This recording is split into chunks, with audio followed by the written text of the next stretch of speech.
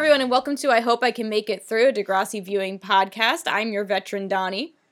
I'm your neophyte Frank, who says relax.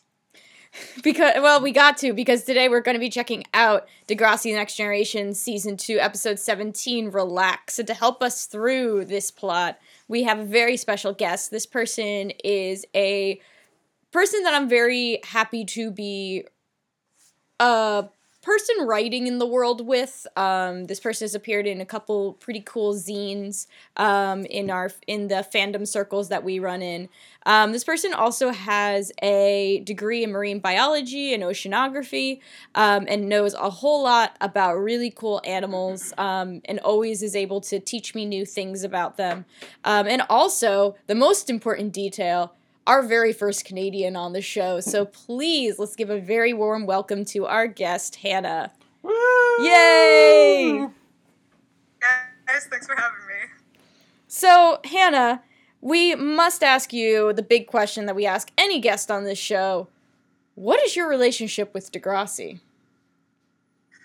That's an interesting one. I'm very familiar with it as it exists in, the Canadian cultural consciousness. Partly because as a child I would only watch cartoons and dubbed anime, and partly because I had a lot of misogyny and decided that Degrassi was for girls, so I wouldn't watch it, despite the fact that I am. Interesting, actually. Yeah. I had nothing to base that off of except that it sounded like a kind of girly name, and I was like, oh, I don't like that. I'm too cool to do girl things, even though I didn't do boy things either. I just didn't know things. So I guess my question is, especially because I'm American, I've read / talked to some Canadians about Degrassi as a cultural marker in Canada and things like that. But what seems to be your take on it? What seemed to be the lasting impression that Degrassi has kind of had in how you conceptualize it as a Canadian? And I don't have a ton of familiarity with the show itself. For me, it's the thing that people mention when they're talking about Canadian media. It's usually Degrassi and sometimes Nickelback. Which is an interesting combination of items to have together. But it's mostly that it seems to be a cultural touchstone for regards to the Canadian school experience. And having not watched very many episodes, I don't know 100% how accurate it is, but this episode seems all right so far. Awesome. Thank you very much for that, because I feel like sometimes Frank and I are talking out of our asses, and We've had Canadian listeners give us some insight on what is going on, but it's really nice to actually have a conversation with someone as opposed to just an occasional tweet, which we do appreciate, but it's nice to have an extended conversation with somebody with that in mind. So thank you for being our first Canadian. We really appreciate it, Hannah. Honored. So I guess let's just get to it. We love to invite our guests to give us a brief introduction of our A-plot and B-plot. So Hannah, if you would like to do the honors. Sure. The A-plot is that Liberty is chosen as the manager for the girls' floor hockey team, which is one of at least 3 types of hockey, which we have up here in Canada. It's a little intense in trying to secure a sponsorship and lead the team to victory. Which I have opinions about, but we'll get to that later. The B plot seems to be that it gets into palm reading, and then Paige uses the misreading to take advantage of Terry, which I also have opinions about. Yeah. And I know I generally do this during a discussion, but our common theme is bossiness. Oh, yes. That is definitely our connector between these two. But let's get to our B plot, because now we're doing this thing where we talk ahead of time and actually plan out the order in which we're going to talk about these damn plots. So we're doing literally the smallest amount of pre-pro before an episode. We're very professional here, everybody. I forget which guest it was. They're like, yeah, so my second watch is like, second watch? Oh my god, that was so funny. I'm always surprised when someone comes onto the show and it's like, yeah, I've watched this like 2-3 times. And I'm like, oh, bless you. That's a lot of work. I don't know how you made... took separate notes both times. Yeah, like, I'm always impressed. I mean, whatever. Let's get to this B-plot, because let's just do it. So Terry is dabbling in the dark arts again.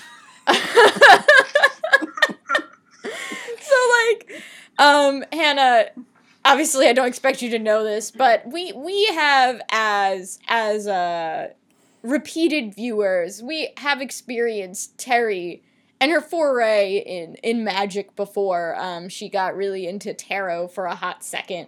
And we all saw how that ended. And even though... Tarot and Ouija. Yeah. So, like, even though, like, she said, like, oh, I'm not doing that stuff anymore, clearly she couldn't stay too far away from it, because the B-plot opens up and Terry is doing a palm reading on Hazel. So... Of course, like, this leads to this discussion, which is basically, like, the Terry, Hazel, Paige faction versus Ashley, because, and once again, Hannah, I don't expect you to remember this, but, like, Ashley has, like, an aunt who reads tea leaves and stuff like that. Like, this is, like, totally canon, and, like, Ashley, like, now has, like, a deep appreciation for the art form of, like, witchcraft because of it. Not because of her goth nature, but because of this aunt. Yo, how pumped was Ashley's aunt when she got to meet Ellie? Oh my god, yes. Yes. So they have, like, this, like, conversation about it, and this obviously does not deter Terry at all, and Terry does a read on Paige's palm, and she's, like, super freaked out about it. Which leads me to a question for you two. Did you guys ever dabble in palm reading in high school? Because I sure did when I was watching this. It was relatable. The closest I ever got was, like, I never bothered with any of this stuff. And I never knew anybody who, like, wanted to touch my hands long enough to do that. So, yeah, no, like, I only did Ouija once when I was, like, 25, and it kind of weirded me out. I had one or two tarot card readings. That's about it. I did get I never got, like, super into in real life. I was so into it in my fiction. I read any book that had the word prophecy and the synopsis on the back. Wasn't super into knowing my own fate, because I figured it would be much less interesting than someone named, like, Astar Nebula from some space planet or whatever. Like, I know you're a writer. Do you use, like, destinies and prophecies in your manuscripts all that much? Anymore. Again, a lot of the stuff that I did when I was younger was... There is one that I might come back to someday that's very fantasy, whatever stuff, but, yeah, not so much recently. I've been doing more real-life-related shenanigans. Yeah, I feel like you and me, Hannah, are, like, very, like, cut from a similar cloth with our writing. I feel like we're both very, like, realistic fiction folks. Yeah, it goes really far in one direction or the other, depending on the mood, but... Yeah. I mean, I always feel like I've failed in some way if there's not some science fiction or fantasy elements. But, like, the one thing I can never get my head around is, like, the idea of, like, destiny or, like, a prophecy. Like, it just is like, why this one dude who is usually, like, a white cisgender dude? I also wonder, but, like, when we start getting into that direction, that also makes me feel like, and I see this discussion a lot within the context of YA, where there are certain tropes that have been super, like, whitewashed and homogenized and things like that, but that doesn't necessarily mean the trope is bad so much as it has been commandeered by a very specific majority, and that, you know, that still can be used for marginalized voices, like, kind of like princess narratives and stuff. Yeah. And how, like, it is a very white dominated game, but, like, that doesn't necessarily mean that, like, other folks shouldn't, like, you know, they should never be able to see themselves as princesses or queens or etc. Oh, no, I fully agree with that. It's just, like, I don't like the idea that it's just, like, well, it's just the one person. Yeah. Like, Yeah. This one person is the one to save us all. I'm like, I guess, like, the time it was most infuriating was, I watched the Green Lantern movie. Oh, God, Frank. Why did you do that? Frank does this to himself, though, because we also last week went to see Bohemian Rhapsody because we said it once on the podcast that we were going to give it a shot, and it was a bonding experience, but that's all I can say about it. Yeah. And Hal Jordan says at one point, you have to be chosen, and I immediately was like, go fuck yourself. Because that means, like, people who just decide to be good and do good don't matter if you're not the one chosen person. And that idea just kind of really is like, I don't like this. I do not like it at all. Yeah, you're into collectivism, baby. I mean, yeah. Nothing wrong with that. Humanism all the way. Like, nothing wrong with that. But speaking of collectives, the girls in Degrassi are a great example of operating in collectives because this B plot, for better and for worse, is all about operating within one. Because Terry looks at the palm. She's, like, super freaked out and, you know, doesn't really tell Paige what's going on. It's just, like, very, like, stilted. And then when Hazel approaches Terry about it, Terry reveals that Paige has no lifeline. Dun dun dun. Like, I laughed because I feel like I had this conflict with myself once, like, Googling palm reading in, like, 9th grade. I have this whenever I Google anything on WebMD. Yeah, like, it's like that anxiety of, like, oh no, whatever are we gonna do? And, like, the thing is, like, I am fairly certain, I don't know if this is just me remembering this plot in Degrassi or other teen dramas. Like, I feel like this plot has been done before in other programming. I remember the SpongeBob plot where this happens. Yeah. But, like, I thought I remembered something also with, like, palm reading. Once again, this might just be that I watched Degrassi as a kid and I just remember it. But, like, I don't know. This plot's always so damn goofy to me that it's, like, so goofy that I don't even hate it. That's how I feel about these damn plots. But, so, like, Terry's really apprehensive to tell Paige this.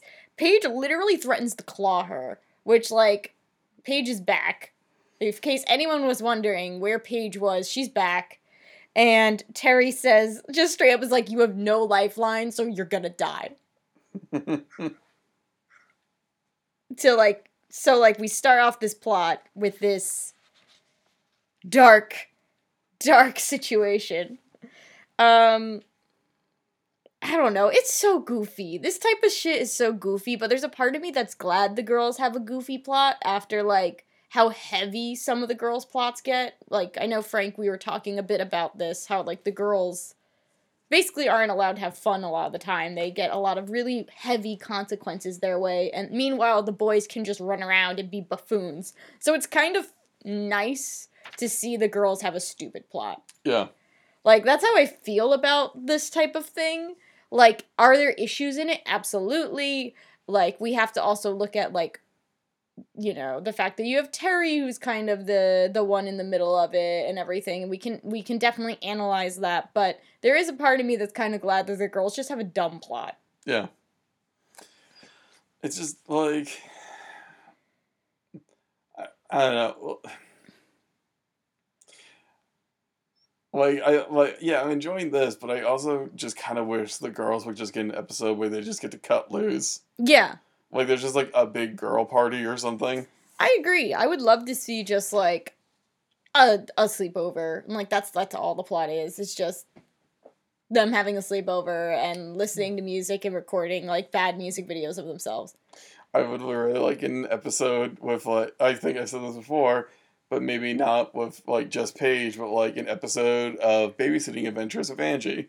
Oh, that would be really cute. Yeah. Like it would be nice to see more of that type of stuff. And I actually feel like the girls are characterized well enough that, like, you could totally tell an episode about that and it's engaging because these girls are actually very, like, fully realized. Yeah. So, but whatever. I don't write the show as much as I wish I did. But the next time we see the scene, does anyone have anything else to add about this setup? Hannah, do you have anything else you would like to add? Yeah, I had with this subplot as someone who doesn't know the characters, convinced almost up until the end that Carrie was just completely trolling Paige. I thought she had like freaked out, was just like trying to freak Paige out, but that's not what had happened. That would have been funny as fuck, though. It was going the other way.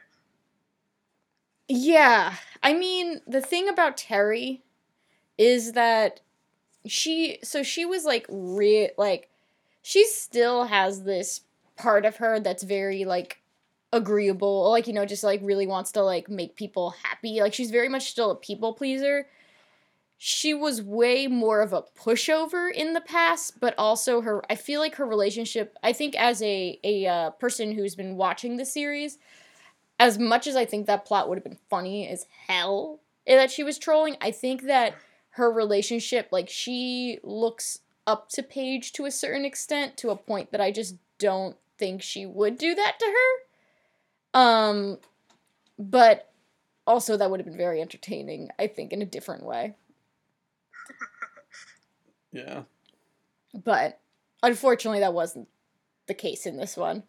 This was sincerely, I think you're going to die. And also, I mean, in this very beginning episode, where, like, I just kind of realized, like, man, these teachers in Degrassi are just really fast with the detentions. Oh, yeah. Constantly. What?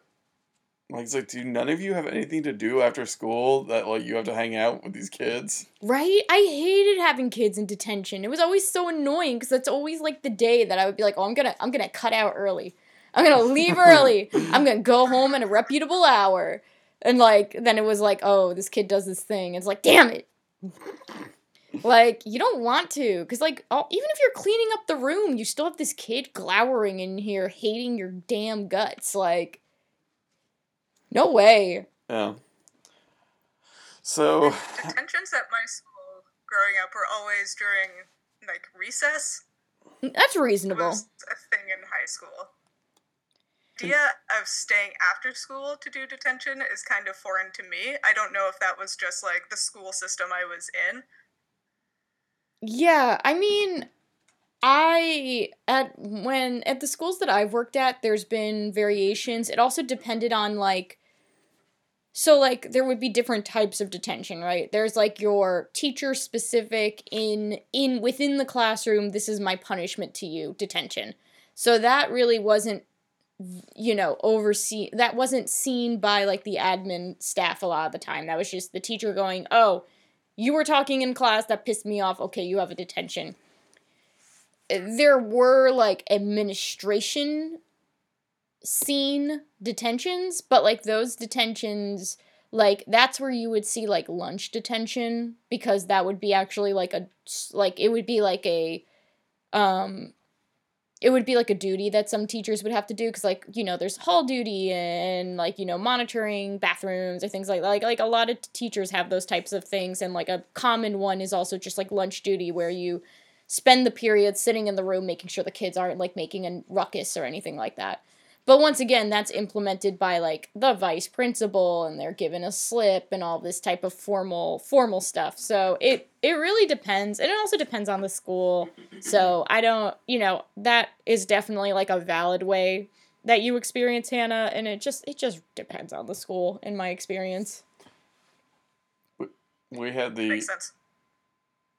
We had the in-school suspension closet of, like, kids who were just constantly in there. Yeah. I did in-school suspension duty at the last teaching gig that I had, and it was horrible because it's just me in this tiny room with these kids, and a lot of the time it would be the same kids, and it would just be like, why are you here again? Like, I don't want to see you here ever again. I want to see you in the halls, sure. I'm not going to be mean to you. I'm never mean to any of those kids. But, like, I really don't want to see you in this specific seat, in this windowless room, ever again. Yeah. But, it's just the way it is sometimes, unfortunately, because punishments are done with horrible bias in school. Oh, yes. And life. And life, indeed. But, so the next time we see this plot, Hazel is, like, looking up palm reading stuff, and just is, like, kind of like, hey, Terry, you... Sorry, just one more thing. How nice is it, though, to see Paige back on the grift? Oh, yeah. Like, that's the thing. It's like, is Paige right in this episode? No. Is it nice to see this very vintage type of Paige, which is still being, like, conniving and on, like, grifting and all that type of stuff? She's on that hustle. I know. And it's back like, on the hustle. She's been through so much, but she's still got it. Yeah. Still got it. But, so the next time we see them, Hazel is, like, looking up stuff about palm reading, and she's, like, trying to bring up that Terry's read was wrong, and, like, is talking to Paige about it and everything, and it's like, like, Paige is kind of rattled by it at first, like, she's like, oh god, like, what's going on here? And Hazel's like, she didn't even read the right hand. Like... Paige is like, I've already made it my will. You get all my scrunchies. Hazel does a quiet, like, yes. And then they move on. Yeah, right? It's just, like, one of those things where she's like, you're not dying. Like, that's not what it means. However, like, in the process of Hazel trying to bring this up, Terry comes in. She has, like, flowers. They're, like, mostly baby's breath, I noticed, in that bouquet. And, like, in that moment, Paige is just like, oh, I'm gonna milk this for all it's worth. And, like, is this where... Oh, no, this is not where she tries to get her to do her schoolwork. That's a different part. But, like, Paige, the glimmer appears in Paige's eye, and in my notes I wrote, Queen Paige is back, baby. She's like, I get on that hustle. She's like, oh, I did not plan this grift, but it's always nice when something falls in your lap. Right. I feel like we've seen a grift like that earlier today. Earlier in this viewing. Oh, yeah, ooh. I think it was, like, the dance off, where Paige was, like, didn't really benefit, but she was still running her she just materializes whoever won, basically. She was gonna go to the hockey game. Why? Why not? But this does make me curious because we have a big old bias here at I Hope Pod, and I do want to ask Hannah, like, where was your head at as this plot was playing out? Yeah, I am coming into this with my own bias, which is that I, exception, hate, like, Queen Bee characters. That's fine. So my immediate reaction is like, oh, this Paige girl is my least favorite. Like, I've only met 4 characters so far, but I do not like this one. But yeah, that's just my, like, I don't like people who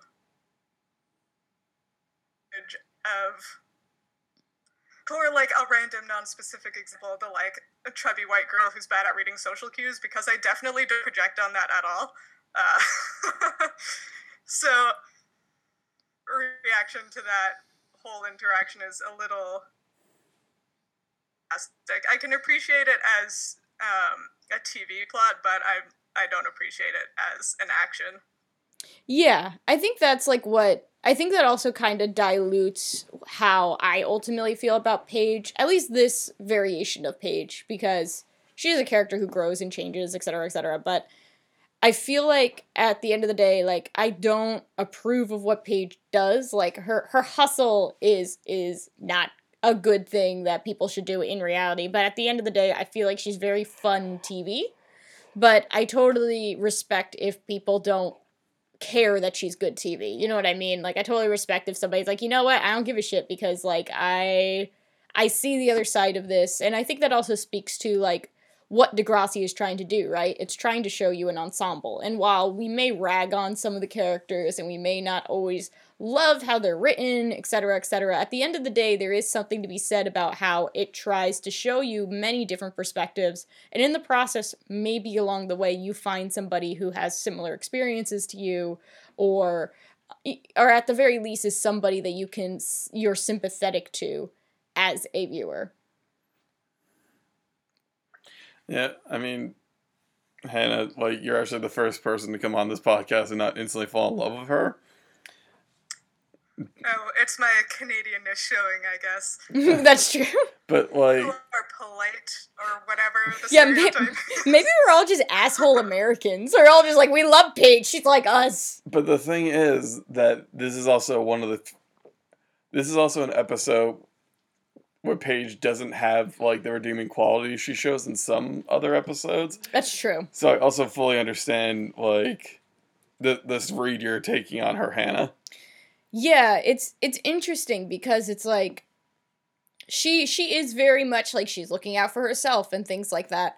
She does have a tendency of doing things that aren't fully irredeemable. Like, a lot of her plots, I feel like she does something, like, for example, her scheming within the context of this group a lot of the time actually tried to find ways to sincerely empower Terry at times, right? Mm-hmm. Like, you have, like, some of these, like, the band, the whole entire thing the last time they dabbled in witchcraft. Yeah. At the end of the day was Paige trying to be like, hey, Terry, you don't have to hide in Ashley's, like, shadow. You got your own talent and you can stand on your own. And, like, that made the scheme of that episode, like, easier to get behind, because at the end of the day, Paige had no ill will toward Terry and actually wanted to see Terry shine. Yeah. Here, we're not getting that. We are getting her just seeing an opportunity open up and her being like, why the fuck not? What do I have to lose? And I forget how many episodes before this, there's an episode where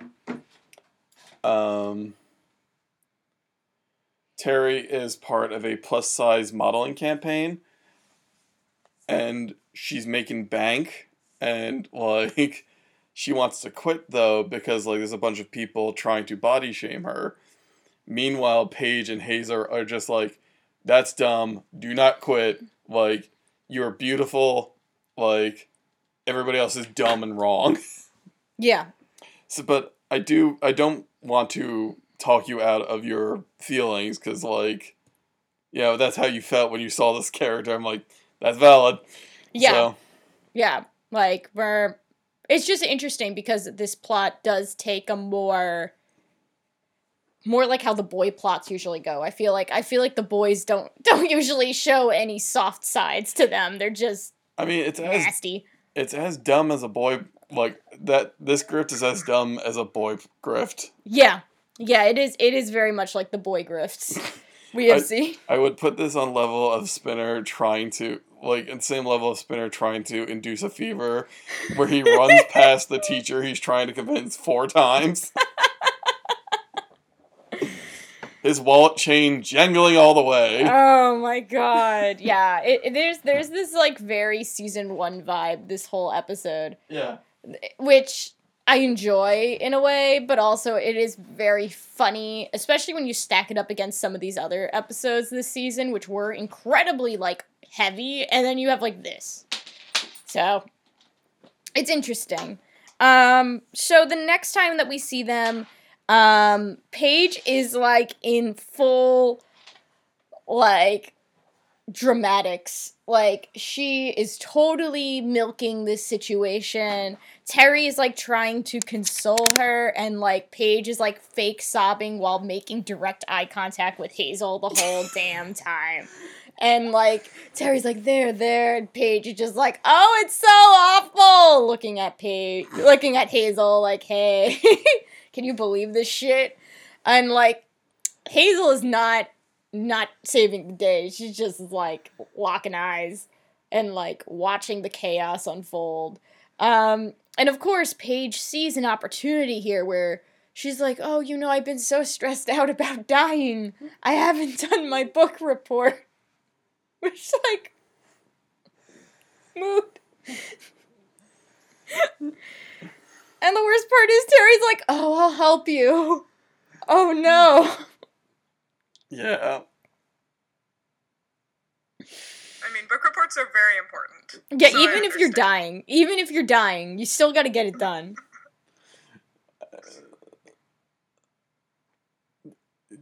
Is it? No, never mind, not yet. Because we really need to. Miss Kwan won't accept I'm dying based on a false palm reading as an excuse to not do a book report. Right? Oh, it's also like, I want to believe at that age I would have been smart enough to be like, but why do you need your book report done if you're gonna die? But like, there's a part of me that also knows that I would be in Terry's situation and totally like, oh no, I'll help you. I think she says something like, I want to have fun with what little time I have left, or something along those lines. Yeah, right? Like, did y'all ever do work for somebody else? Be honest. Nope. The closest I came to was there was this kid in my geometry class, and I might have told this story before, he kept gleeking on me. Is that a phrase I need to explain? Yes, please. It's when you spit through, like, kind of like the gap between your two teeth. And he Ew. was just like the geometry teacher hated him. He was repeating a year. He was kind of like Spinner. Okay. Yeah, this sounds familiar. And I was super depressed in high school. Yeah. Yeah.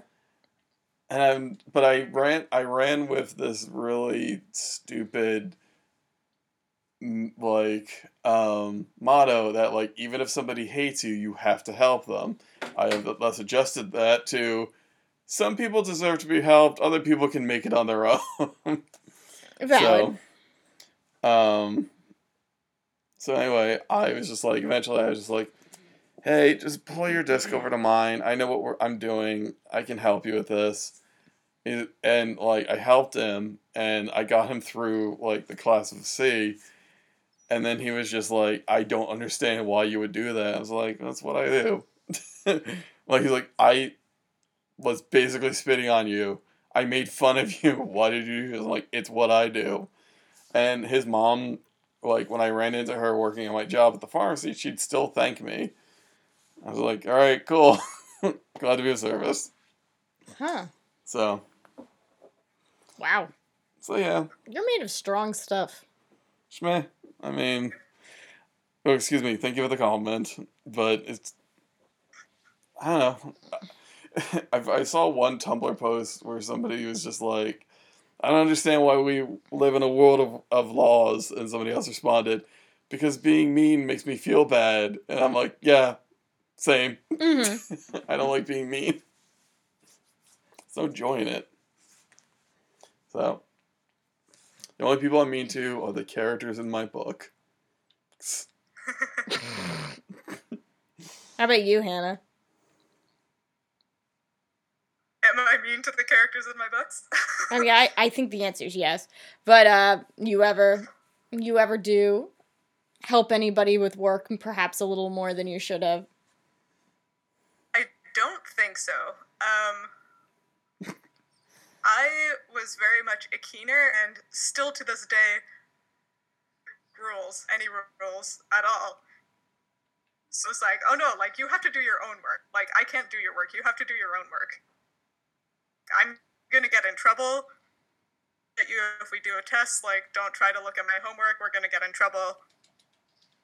And I do not want to get in trouble because that is scary. And I need to be smart because I have to be the smart kid, right? I have to do my work and nobody else's work. It was a very black and white kind of mindset, but it did keep me from anybody's homework. I mean, it's not a bad approach, though. And, like, I try to tell kids that, like, look, even if you help someone, technically, like, you're in trouble, too. Yeah. Like, you are totally able to get in a lot of trouble because you were the one who was like, oh, yeah, sure, here are my answers. Or, oh, yeah, sure, here is my paper. Like, you know what I mean? Like, I wish, and this is something that I think that it's just something that we collectively in the education system need to work on. But, like, we really got to make sure we actually give consequences to the kids who help. Because I feel like the kid who gets caught is, like, you know, the one who plagiarizes or whatever. Like, sure, okay, that kid gets punished. But, like, then the other kid, like, they're like, oh, well, they're a good kid. It's like, no, they weren't a good kid because they just helped that kid plagiarize. So, not so good. Yeah. I'm sorry, Hannah. You used a phrase I didn't quite understand. An Akina? Did I hear that correctly? You cut out. Sorry, what was the question? You called yourself something that I didn't quite catch the phrase. Yeah. I said I was a keener.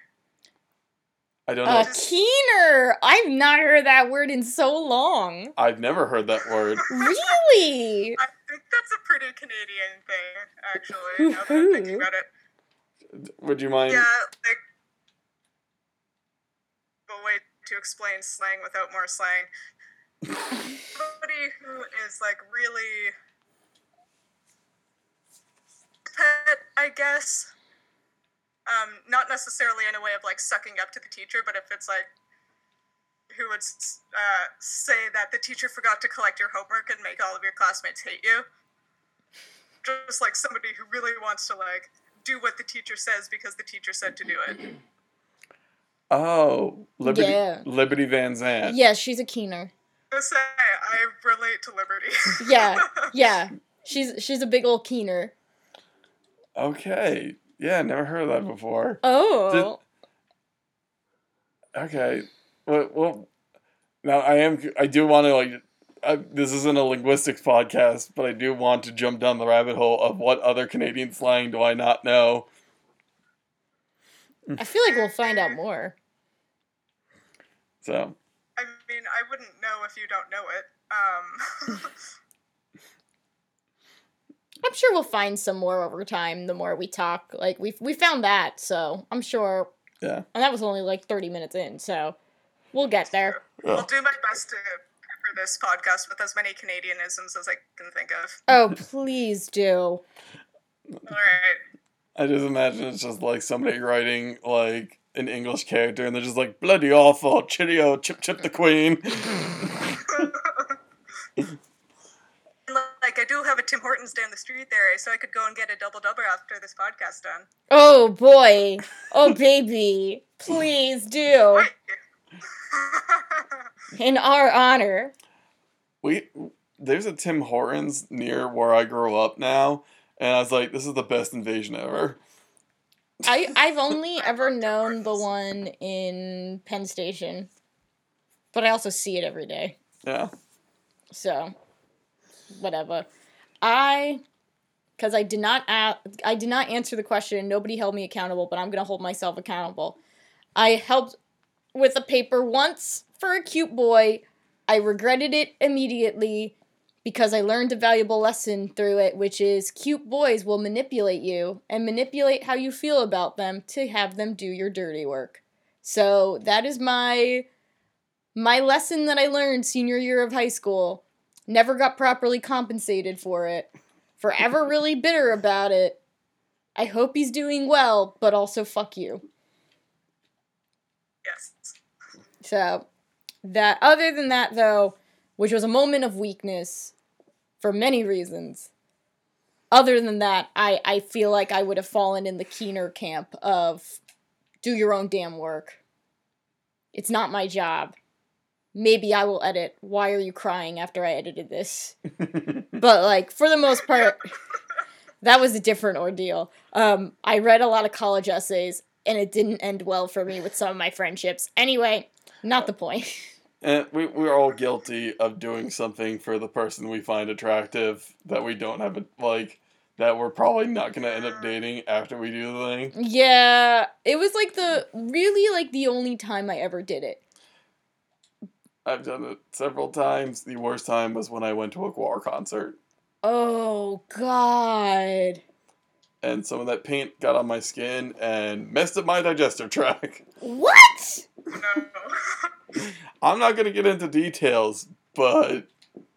Holy shit. Yeah. I did not know that was a thing that could even happen. Yep. You don't have to say anymore, but that is probably the wildest twist that I've ever heard of a story like that. Wow. Expecting it to end like that. Sorry? Expecting it to end that way. No, what the fuck? Anyway, neither here nor there. The next time we see this plot kick in, Terry is emailing Paige the book report, and she looks like a hot fucking mess. She has this gigantic, sad zit on her forehead that, like, you know when you look at something and you're hyper aware of how makeup, like, special effects makeup did it? Like, that's what it was like looking at that zit. Like, it just kind of looked like a big skin tag. Like, it didn't really look right. But, like, whatever, I get it. Anyway, she's like, oh yeah, here's a giant zit. I get these from stress. And she also reveals that she didn't do her own report. So she did Paige's check, didn't do her own. And her reasoning behind it was like, well, it's only like 10% of the grade, which I think meant 10% knocked off of the grade, but, like, no matter what, like, still bad. Not good. Not good at all. It was rough. You gotta really hope 20% of that teaching staff is in a good mood when they grade your paper. Right. Well, yeah. It was rough. It was a very, very sad thing. You could see how much this has hardened her, how much this is, weighed on her. It's like whenever I send query letters, I'm like, oh man, I hope this Asian had a good breakfast or lunch. Right? Oh my god. Me submitting anything. It's like, I really hope your day is going well and this email finds you in a good mood. But that's not happening to Terry right now. And, like, the girls are kind of looking and a little bit like, ooh, that's not good. But also, like, they're not going to say anything and ruin the whole grift. It's one of those things where it's like, I'm vaguely aware that my actions have consequences. However, I still benefit from this far too much for me to possibly do anything. There should be a scene with Hazel and Paige. And, like, Hazel's like, oh no, I think we should tell her. And Paige is like, don't get chicken shit on me now!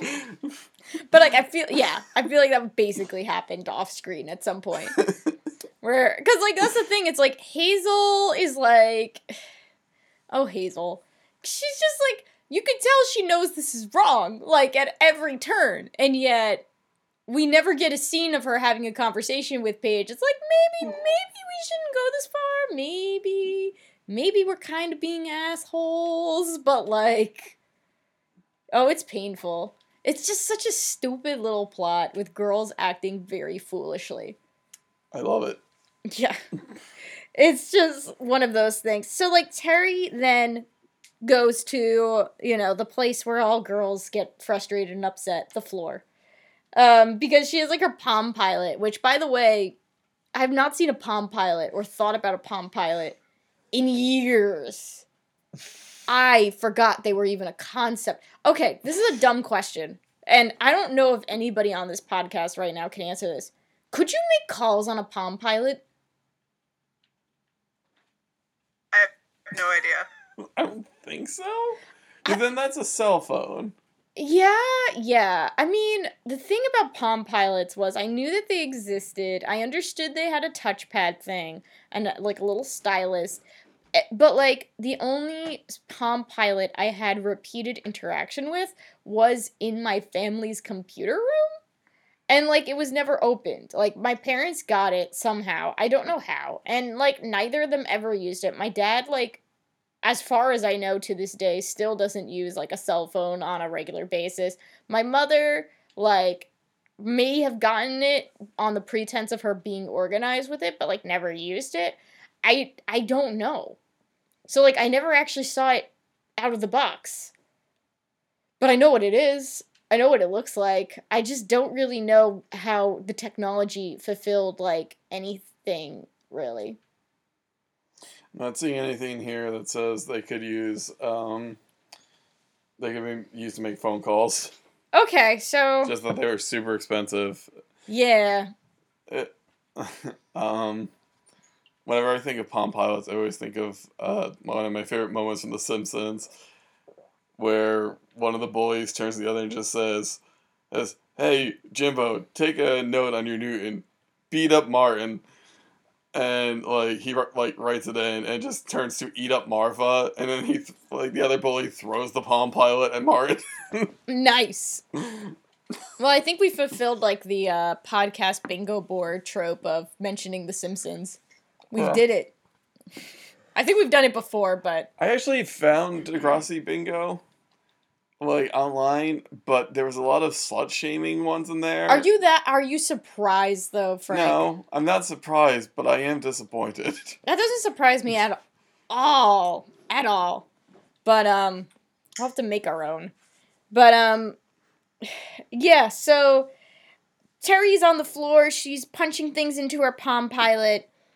Ashley approaches her because this is her lair, the floor of the lockers. This is where Ashley resides, because Hannah, this is where, like, she has been in many a scene. Like, there's, like, extended moments where she's just, like, frustrated, flops on the floor, and, like, deals with her shit. Like, so she sees Terry in her space and she joins her. Ashley has made, like, like, the floors, whatever. I was gonna make a joke about how, like, she's literally made a spot for herself. She sat down there so many times. Like, yes, I know what you're saying. Yeah, like a comfy chair. Yeah. Like one of those ones where, like, the, like, it has, like, the back support in the arms. It doesn't really have the bottom part. Like, yeah, one of those. And she goes over to her, and she says that, she sees Terry. Terry's like, oh, I'm just trying to, like, reorganize myself and figure out how I'm gonna get everything done. Because I'm pretty sure that's what Palm Pilots were meant for, just glorified agendas. And Ashley is just like, well, you're going to want to kill someone already technically dying. Which brought me to this moment. What? Was Ashley in a scene clearly overhearing Paige finding out she wasn't dying? Was it in the computer room? Well, like, I'm sorry? She was, library, or wherever they were. Okay, so she was in there. I figured that was the case, but, like, I also, as I revealed, I don't watch these episodes twice. I never thought to go back to that scene and try and look for her. Yeah, there's certain episodes. Yes, I did that a couple hours ago. I appreciate it. This is why it takes a village of 3 people at least to get through these episodes. I was, like, re-listening to, like, one of the older ones, and I'm like, yeah, Donnie and I, like, we have a rapport, but it definitely works better with Ray. Yeah, like, I don't even know what it is. Like, I love you, Frank, but, like, it always is nice to have another voice, because... Yeah. It's just nice. Yeah. But yeah, so I guess Ashley was there. Thank you for helping me with that, everybody. And she just says that. And then the scene ends.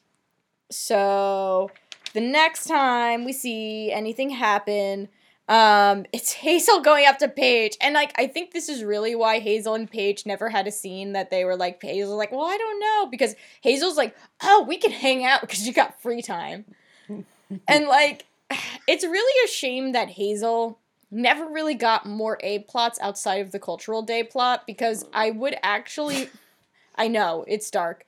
I would love to see Hazel further developed as this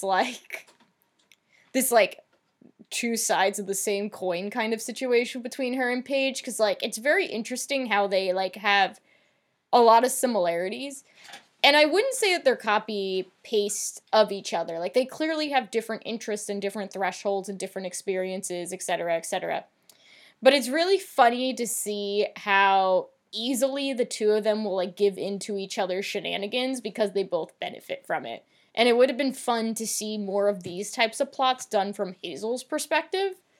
And, like, it's just a shame that Degrassi, as we know, has intense bias against their black characters and black cast. So we will never get to see Hazel's side of a lot of these types of plots.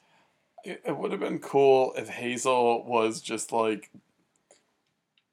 sometimes the more dastardly member, like Paige, like when Hazel goes after Farisa Mm-hmm.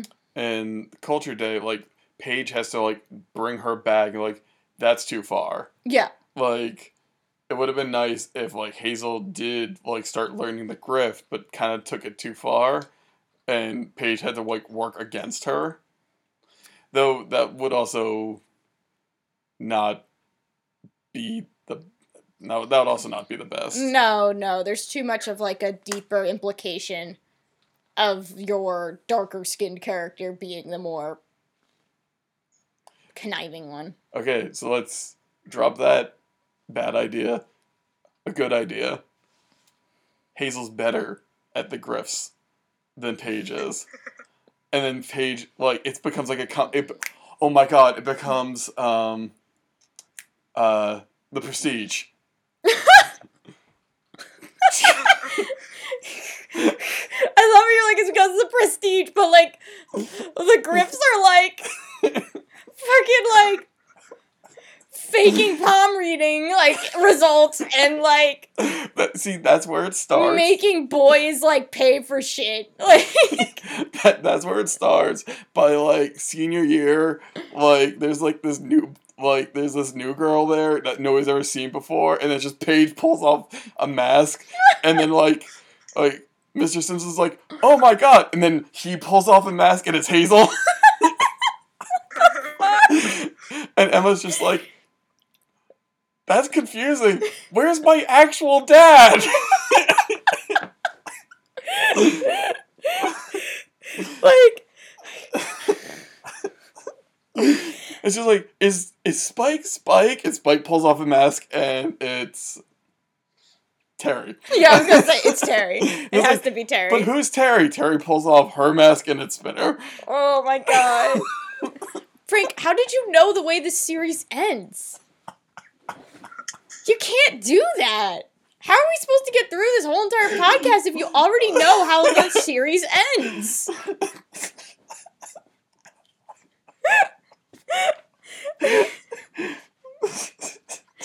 Anyway, we have to start small because right now Hazel's like, hey Paige, you got free time. Let's go hang out. And then Jimmy pulls off a mask and he's Emma. And Emma's like, but I know I'm me. Am I? No, I'm me. What is going on?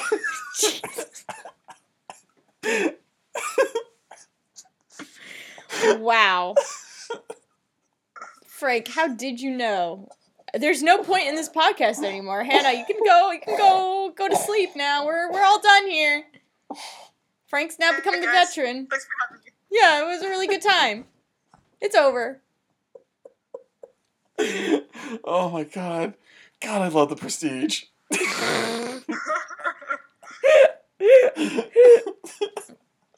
Anyway. So like Hazel and Paige are like, oh, we're free, let's go. And they like walk in well, they're outside. They whatever. They go to the benches area, and they see Terry and Ashley. And okay, Frank, you call it a Ouija board. Ouija? What is the pronunciation here?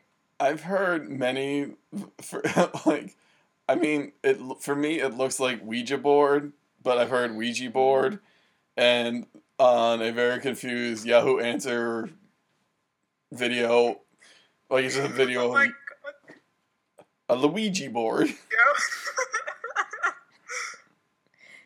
I did not fuck with these. Once I found one in like a garbage bin on the side of the road, and my friends said I couldn't grab it. So I had to leave it. I'm giving a lot of like, I feel like all I'm speaking to right now is a very specific North Jersey, like, suburban experience this episode. Like, sorry y'all, like, this spoke to me on a level that I don't expect anyone else to understand. But yeah, anyway, so they're with the board, and Ashley, like, stomps off, like, it's like really dramatic. It's really funny in like this very like teenager like trying to one up each other kind of way. And like Ashley like stomps off, and Terry's like, you know, demands that Paige like sits there, and she's like, just watch, like, don't do anything, just watch.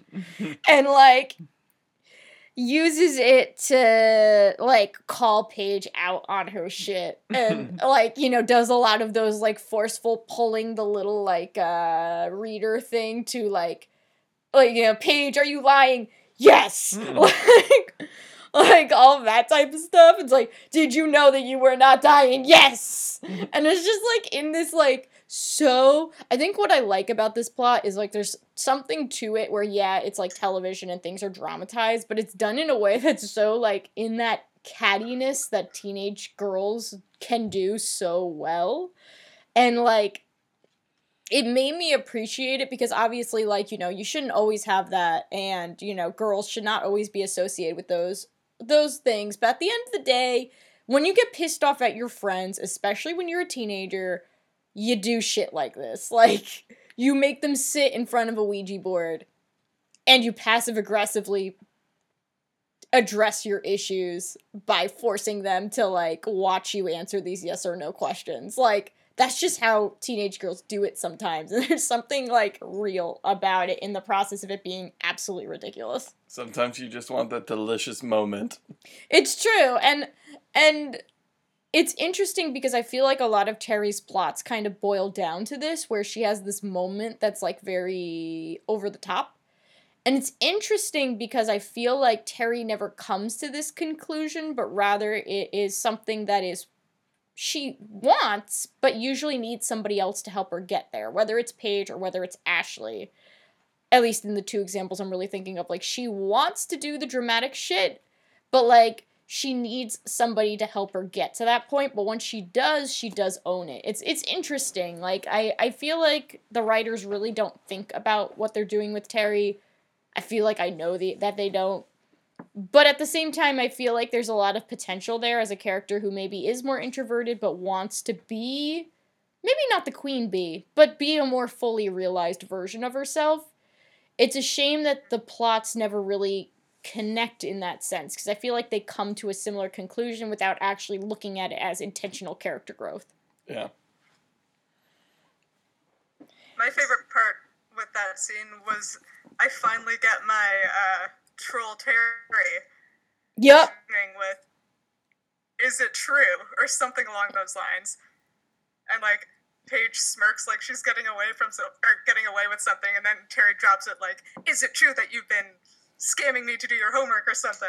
And it was like, yeah, you go, girl, get her. I was so pleased. Yeah, it's like a very silly resolution, but also it's like this, like, it just hits this feeling that's just very real that I really appreciated about the whole thing. It's just like, you know, it kind of just devolves to like them being like, I'm gonna kill you, wow! Like that kind of like silly kind of conflict resolution that, once again, I feel like is very of the age group. So, like, it's not solving the world's ills, and it's not teaching you necessarily about bad shit in the world that a lot of these girls have gone through recently with some of their plots. It's just silly shenanigans that teenage girls get into, and it's kind of nice. While there's obviously issues with it, it's still nice to see have them do this type of stuff and not go through super traumatic experiences in the process. One of the most important lessons I learned from Pixar, of all places, was that, like, the importance of other emotions other than, like, depression or like sadness, Mm-hmm. where like they're talking about just like happiness has a place, and that can just be such a stirring thing to see. So like yeah, like I'm sure Shout and Careless Whisper and all these episodes are probably very important, very well known. And this is probably one of the lesser well known episodes, but I feel like it does give a very important lesson of like you can just have fun sometimes. You can like play prank because this is essentially a prank. Yeah, it's a prank plot. Yeah, and like showing girls you're allowed to do this and it's okay. Like, and Paige, I forget, does like Paige run away from Terry? Oh, she run. Like they're doing like a chase. It's like a very playful, like silly little chase off at the end of it. Like the end result, like we don't have to, always have a sad girl like freeze frame. Like yeah, like they don't have to stare sad at the camera as they're crying type deal. Like sometimes like you and your friends get into really like you do some mean stuff to each other and you get called out on it and you just chase each other because that's the way you're gonna resolve this conflict. Yeah. So yeah, no, I feel like that at least was a good thing to see. Yeah. It was just like girls having fun. Yeah. They actually had more fun in this episode than in Girls Wanna Have Fun. True. That is very true. Hannah, do you have any other closing thoughts about the B plot? I think we pretty much covered it. Okay. We ready to tackle the A plot? Let's go. Woo! Yes. All right, so Degrassi is going to have floor hockey, which I'm in favor of. I love floor hockey, and my kids also love floor hockey. Like, it's so popular with middle schoolers, and like, it's a delight. I like love watching my kids play floor hockey because like they just love the sport so much. So they're doing a tryout. Liberty is trying out, and she's just not good. She's just flubbing it. But like, you know what? She's there. She's trying. Yeah. And that means something. Yeah. Because especially with Liberty, we've seen her not want to do things because she's not good at it. We've seen her feel that way about sewing and stuff like that. Or like, she had a meltdown. Not really a meltdown. I feel like that discredits her anxiety. But like, she had a lot of issues about having a learning disability because then that meant that she wasn't able to get a math score that she really wanted. Like, we've seen her have a lot of issues with failure. Yeah. And her fear of failure. And we've seen her grow quite a bit over the series. And I don't think she gets enough credit. I know she doesn't get enough credit. Because, like, the more I read about Degrassi fandom, the more I see how much people hated her. Like, I found a recap about this episode. And I got really upset. Because, like, I clicked on it because I just was, like, I was sending Hannah, like, brief summaries of what the A plot and the B plot were. So she knew what she was getting into. And I clicked on this recap, and it was literally, like, something, like, the person writing it was, like, I saw the shot of Liberty, and I just gagged because I knew it was going to be a Liberty plot.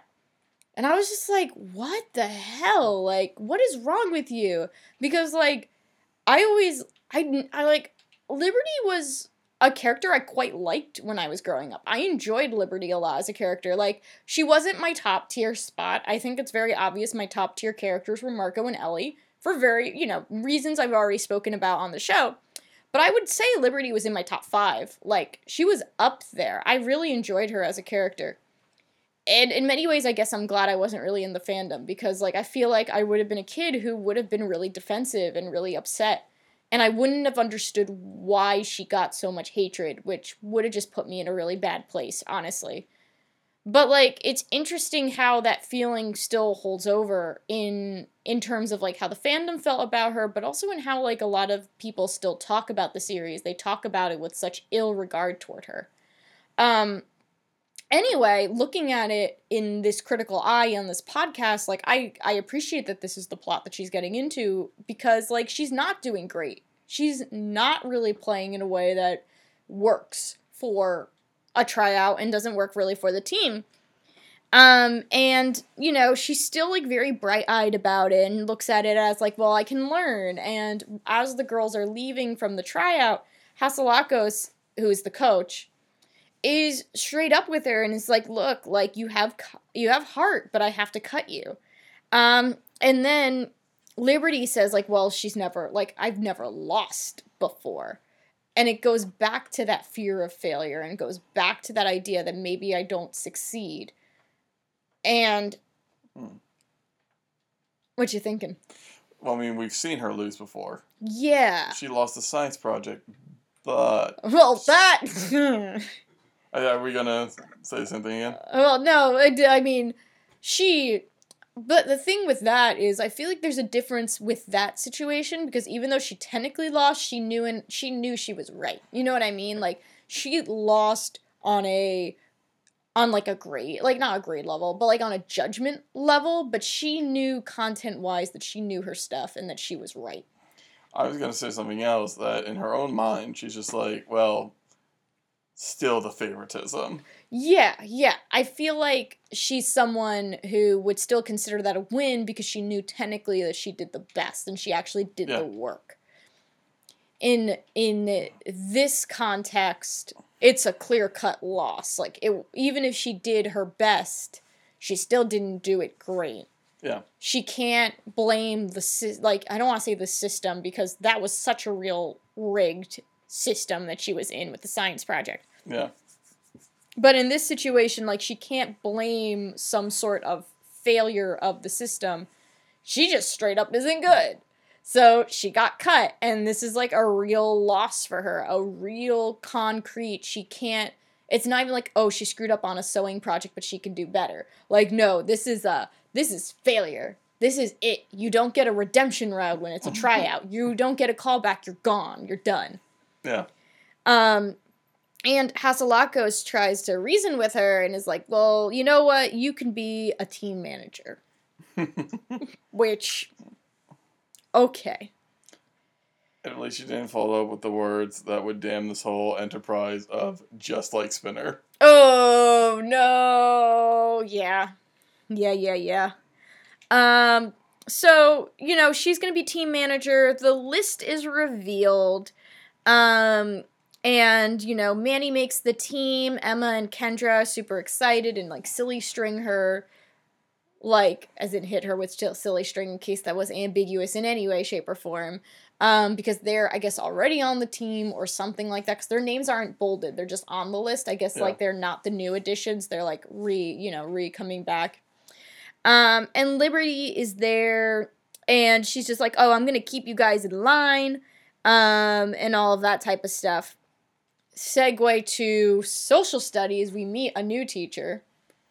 Degrassi has one other teacher, this dude who teaches social studies. Who seems like a kind, gentle soul. I will not say anything. Oh, no. I'm sorry. Anyway, so he compliments Liberty, and he actually says something nice here. Like, I do appreciate how he's like, you know, you always conquer what you set out to do.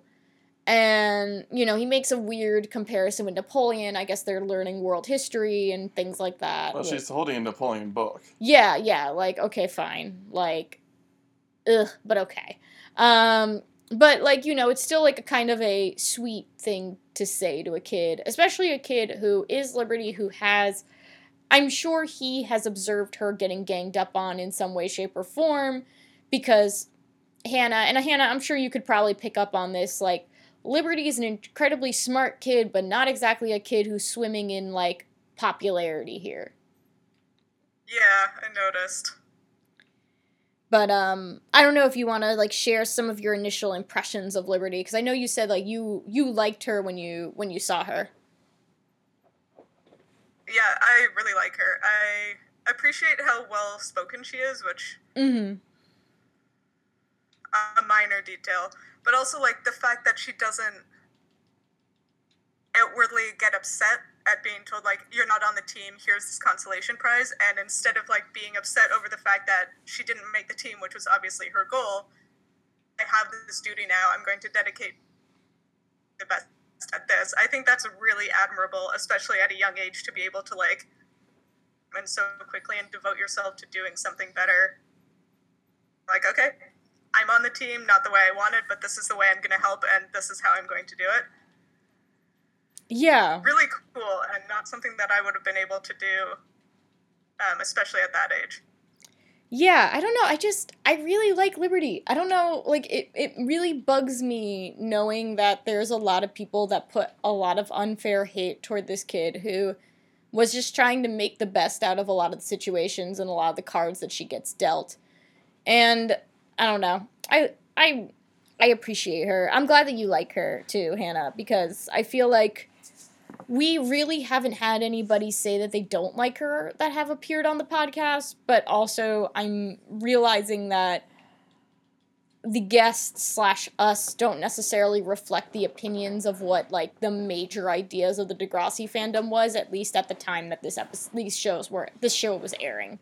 Yeah. So we're growing. We're trying to make a wave of Liberty fans that come in now. I feel like somebody said, like, all of us probably had a little bit of Liberty Band Santa in us when we were younger. Yes.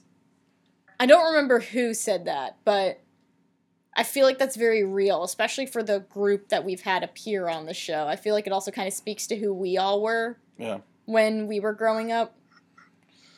Which is not a bad thing, but it's interesting how it goes against the grain to a certain extent.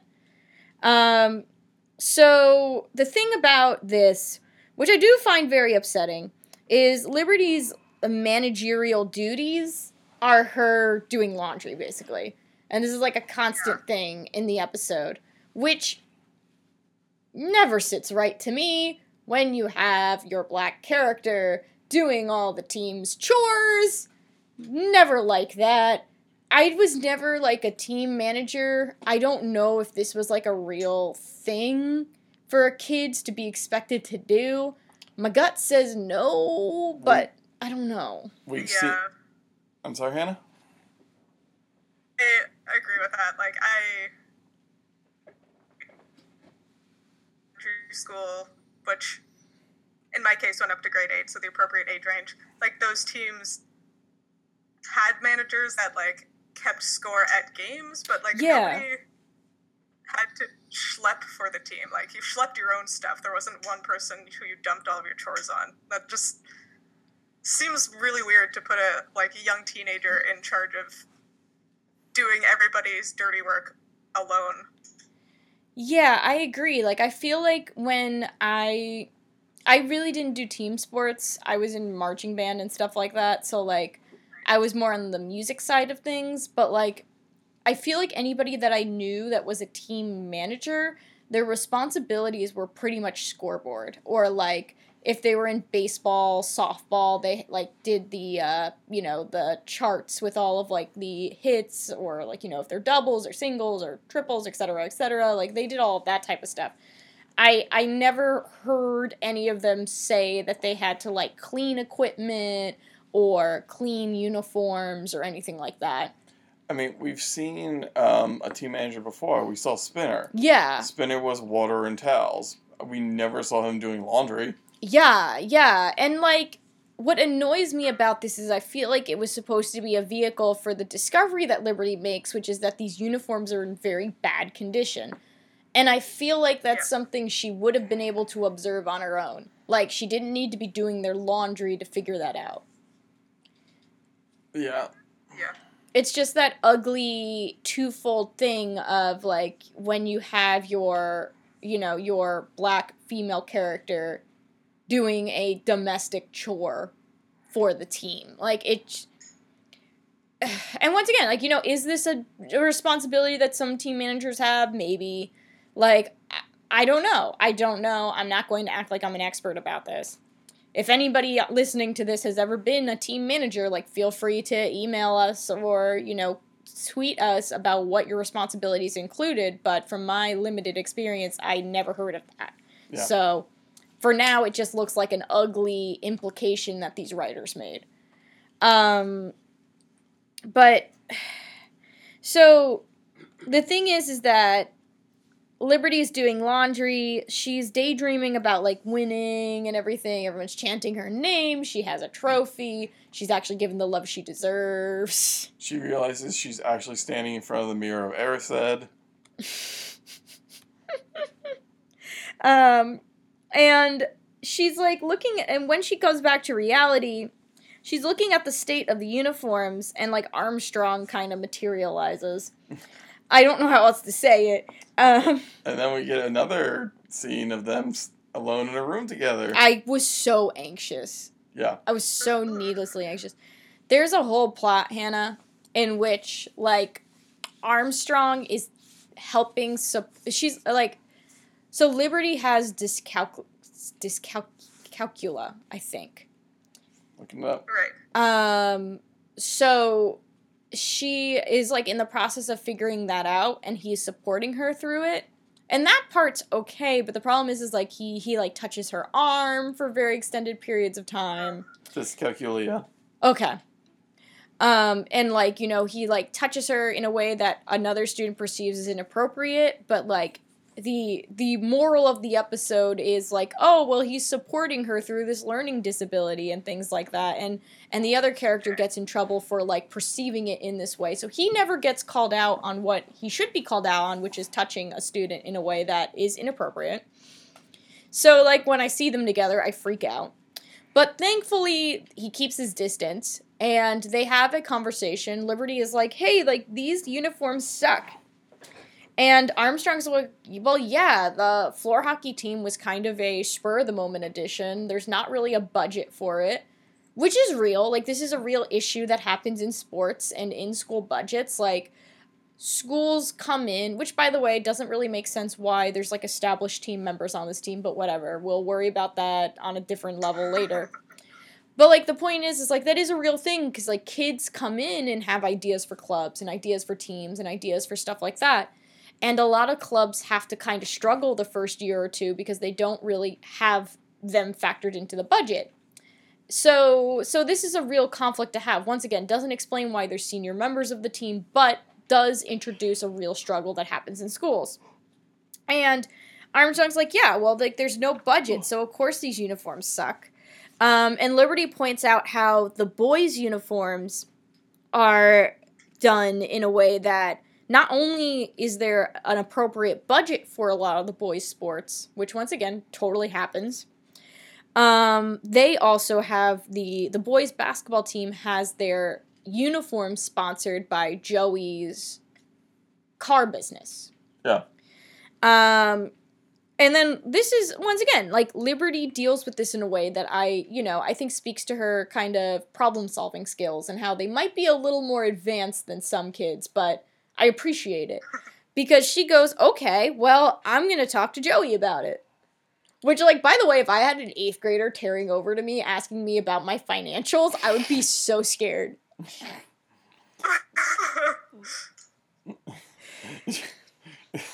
I feel like after that, I'd be like, I need to open up, like, a savings account. Yeah, right? Like, a second savings account. Like, what am I doing with my life? I gotta check in on my, like, 403B and make sure that I'm investing enough. So, admittedly, Joey doesn't say, like, I'm not gonna do that, because who cares about girl sports? Joey says, I've already made, like, a promise to the boys to give them the money. He also points out that they're winning. Like, he also makes that distinction that not only is this a case of, like, he's budgeted already for the boys, but also he doesn't see the point in dropping the sponsorship because the boys are, like, winning and they're doing well. Yeah. So, which once again, I think is kind of a realistic conflict to have, and I think it's why you see this bias in boys' sports all the time in the context of education, because the boys get more time to practice, the boys get more time to take classes, the boys get more time to do so much stuff, and because of it come off in a way that's perceived as quote-unquote better, when really it's just they were allowed to foster their skills at a level that a lot of girls' teams just don't get to do. They get better coaches, they get better... We know this, anybody who has been an athlete or has been, like, on the periphery of athletics has seen this play out. So, But it is nice to see it in such plain words for a teenage audience. That Yeah. I appreciate, because I think that at that age, like, Liberty is, able to kind of follow this. I do think a lot of kids don't really realize some of the nitty-gritty details of it, and it's nice to see that this episode is spelling it out for you, but in a way that isn't infuriating to me. Like, it doesn't feel like infantilizing. It feels very much like, well, Liberty, you want to do this, but, like, look, like, this is the conflict here. Yeah. Like, you want to do this, but here's your hurdle here. You got to clear this hurdle. And I feel like it gives a formula of sorts for teenagers to kind of understand, like, if they want to do something about this issue in their school, these are the potential issues you're going to run into. Yeah. Well, that's not even, like, academic issue, right? Mm-hmm. Number Liberty gives us that 80% of the funding goes to the male teams. And because I'm Canadian and this is how I think, I sort of wanted to compare that to, like, find on the internet. So I thought this was infuriating, and therefore I want to share it with the internet. I looked at the average salary for, like, hockey players in Canada, professional hockey players. Mm-hmm. So, like, people who play on the Canadian NHL teams, the average salary is about $3 million a year. People who play on the Canadian Women's Hockey League teams, so, like, first of all, they only started paying the players last year. Like, they weren't even paid before 2017. Oh my god. And now the highest paid players make $10,000 a year. Even an 80% difference, the NHL players make 300 times more on average than hockey players in Canada, where, like, hockey is a big deal. Everybody plays hockey. Wow. Hurts to me. Yeah, like, it's like it's, I mean, it's a real struggle you see between the different types of leagues. I mean, you can look at that in basketball, you can look at it in any sport, really, and you can see that, but, like, I find the fact that they were not even paid until, like, very recent is extremely shocking to me. Like, not even, like, a couple bucks. Like, you know what I mean? Like, going from, like, nothing to... Ugh. Well, and if you're looking at, like, the comment that the boys' team is winning, comparison, again, because I'm Canadian and that's what we do, Mm-hmm. like, our women's hockey teams internationally tend to perform really, really well. If you look at some of our Canadian NHL teams, which, again, not all Canadian players, but, you know, fair enough comparison anyway, I hope. Mm-hmm. But I grew up supporting the Ottawa Senators, and they're doing real bad, y'all. They're not doing well at all, but they're still making way more money than the women.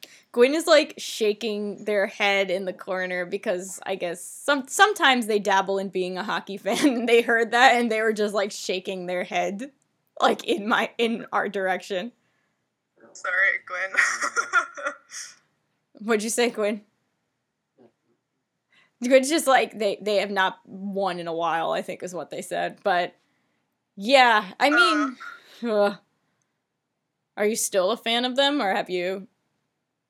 I'm still a fan. I'm more of a low-key fan because I haven't had cable since I moved away from home when I was 17, so, like, closely as I used to.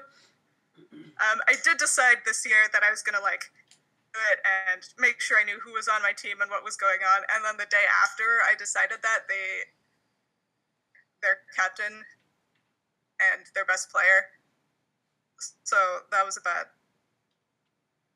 timing. Oh, well. Sports are hard to keep track of sometimes. It's understandable. But, regardless, like, this is speaking to a very real issue, and it's an issue that still exists in sports, even though this episode is, you know, older at this point. And, Liberty, you know, tries to have this conversation with him, and even though he's, like, not particularly, like, he's not giving her the answer that she wants, she still wants to motivate the team. So next time she sees the team, she shows this uniform design that she's come up with, as a way to kind of help motivate them and get them excited. And Hatzilakos is frustrated by this, literally says, go do laundry. Which, like, thanks, Hatzilakos, because you have not endeared me, like, once since you've appeared on this damn show. Yeah. And, yeah, like, she's basically like, you know, we gotta focus, we gotta, like, you know, she's, like, trying to be about the game. And I understand what Hatzilakos' role is from a storytelling perspective, but she just keeps coming off like a racist asshole. Like, whether intentionally or not, she is banishing the black girl to the laundry room. Yeah. Like, Ugh. It always comes back to this. I honestly feel like sometimes, like, there's that one scene from Whiplash where, like, J.K. Simmons is trying to find the out-of-tune, like, trombone player or whatever, and he's just like, either you're deliberately playing out of tune and sabotaging my band, or you don't know you're out of tune, and that's even worse. Yeah, that's me with the Degrassi writers. Yeah, I feel like going to the writing room and be like, this scene, somebody explain it to me. Did you mean it to be this racist? No one? And then I throw a chair. Yeah, like, that's how I feel about them, because it's like, it's always this type of nonsense. But luckily, like, Emma, Manny, and Kendra, like, do thank Liberty for her efforts, but as they're thanking her for the efforts, we got the chuckle fucks of Jimmy, Spinner, and Sean asking why she's trying to find a way to, like, end their sponsorship with Joey and with the uniforms. And this is where Spinner asked why should people care about girls' sports except mud wrestling. I heard that line and just thought to myself, well, there's 20 minutes. Yeah, but, like, his sister is one of the biggest fucking jocks in Degrassi. Like, no joke. Kendra does multiple sports. She's, like, super athletic. She's focused on athletics. Like, we see that she's done floor hockey. She also does soccer. Like, at least. These are just what we know. Like, she has been devoted to her team, devoted to her sports, and is good at it. And he has the fucking nerve to say that. Like, and I think what annoys me about this is, like, I feel like based on what we've seen of Kendra and his dynamic, like, Kendra would, like, punch him for saying that, but it doesn't happen. And, like, that's what also, like, I don't put it past Spinner to say something boneheaded, but I do expect at this point Kendra to be like, shut the fuck up, Spinner. I'm I'm a varsity letter athlete.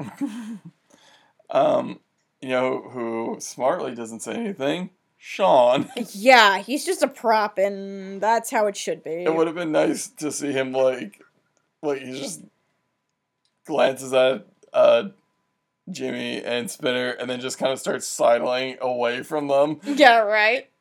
I feel like the scene just doesn't go in a way that it should, considering the dynamic that a lot of these characters have. Considering, like, the girls, okay, you have Kendra. Okay, Kendra is Spinner's sister.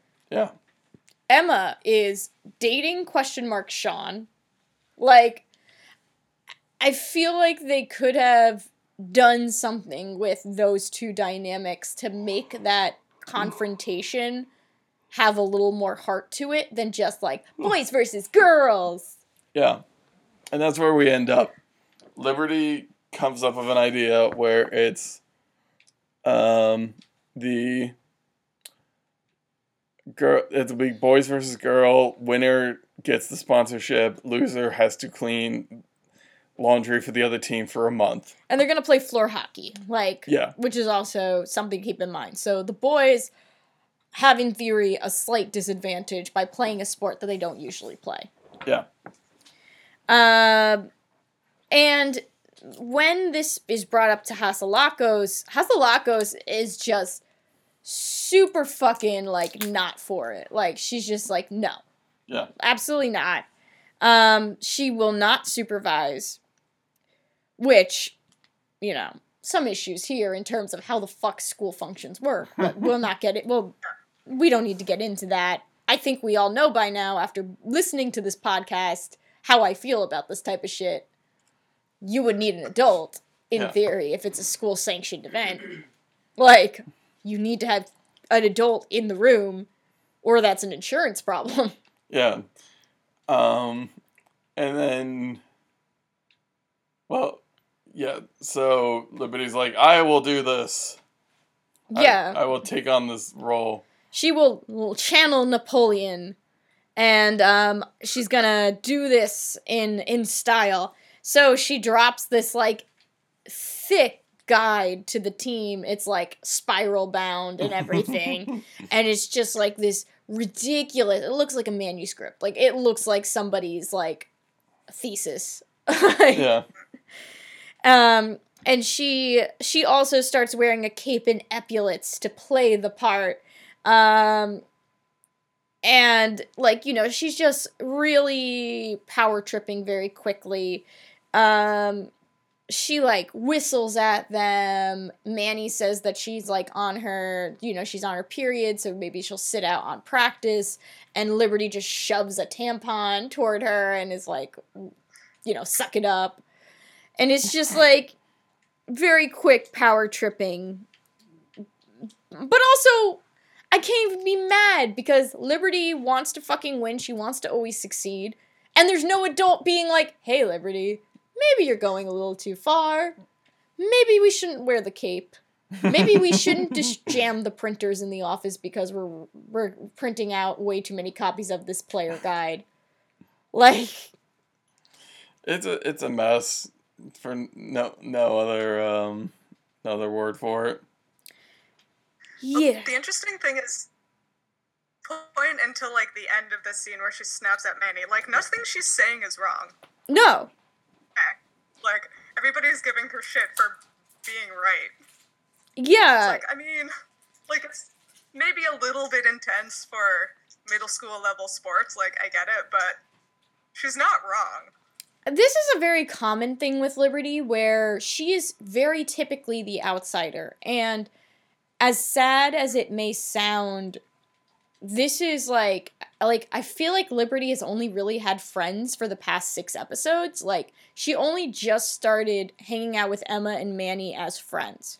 Like, she was always an outsider, and even though her plots weren't explicitly like, this is Liberty and she has no fucking friends, they kind of diluted to it in a way where nobody particularly liked her, nobody really hung out with her. All of her plots, she was very isolated. It was like it's still a very sad thing to me where Liberty ends up in these types of plots a lot where she's right, she's not doing anything wrong. However, she's not allowed to be celebrated for being right. She's always going too far. She never has, like, somebody pull her reins in, but that's also because, like, she doesn't have friends. Yeah. And it's, like, this very...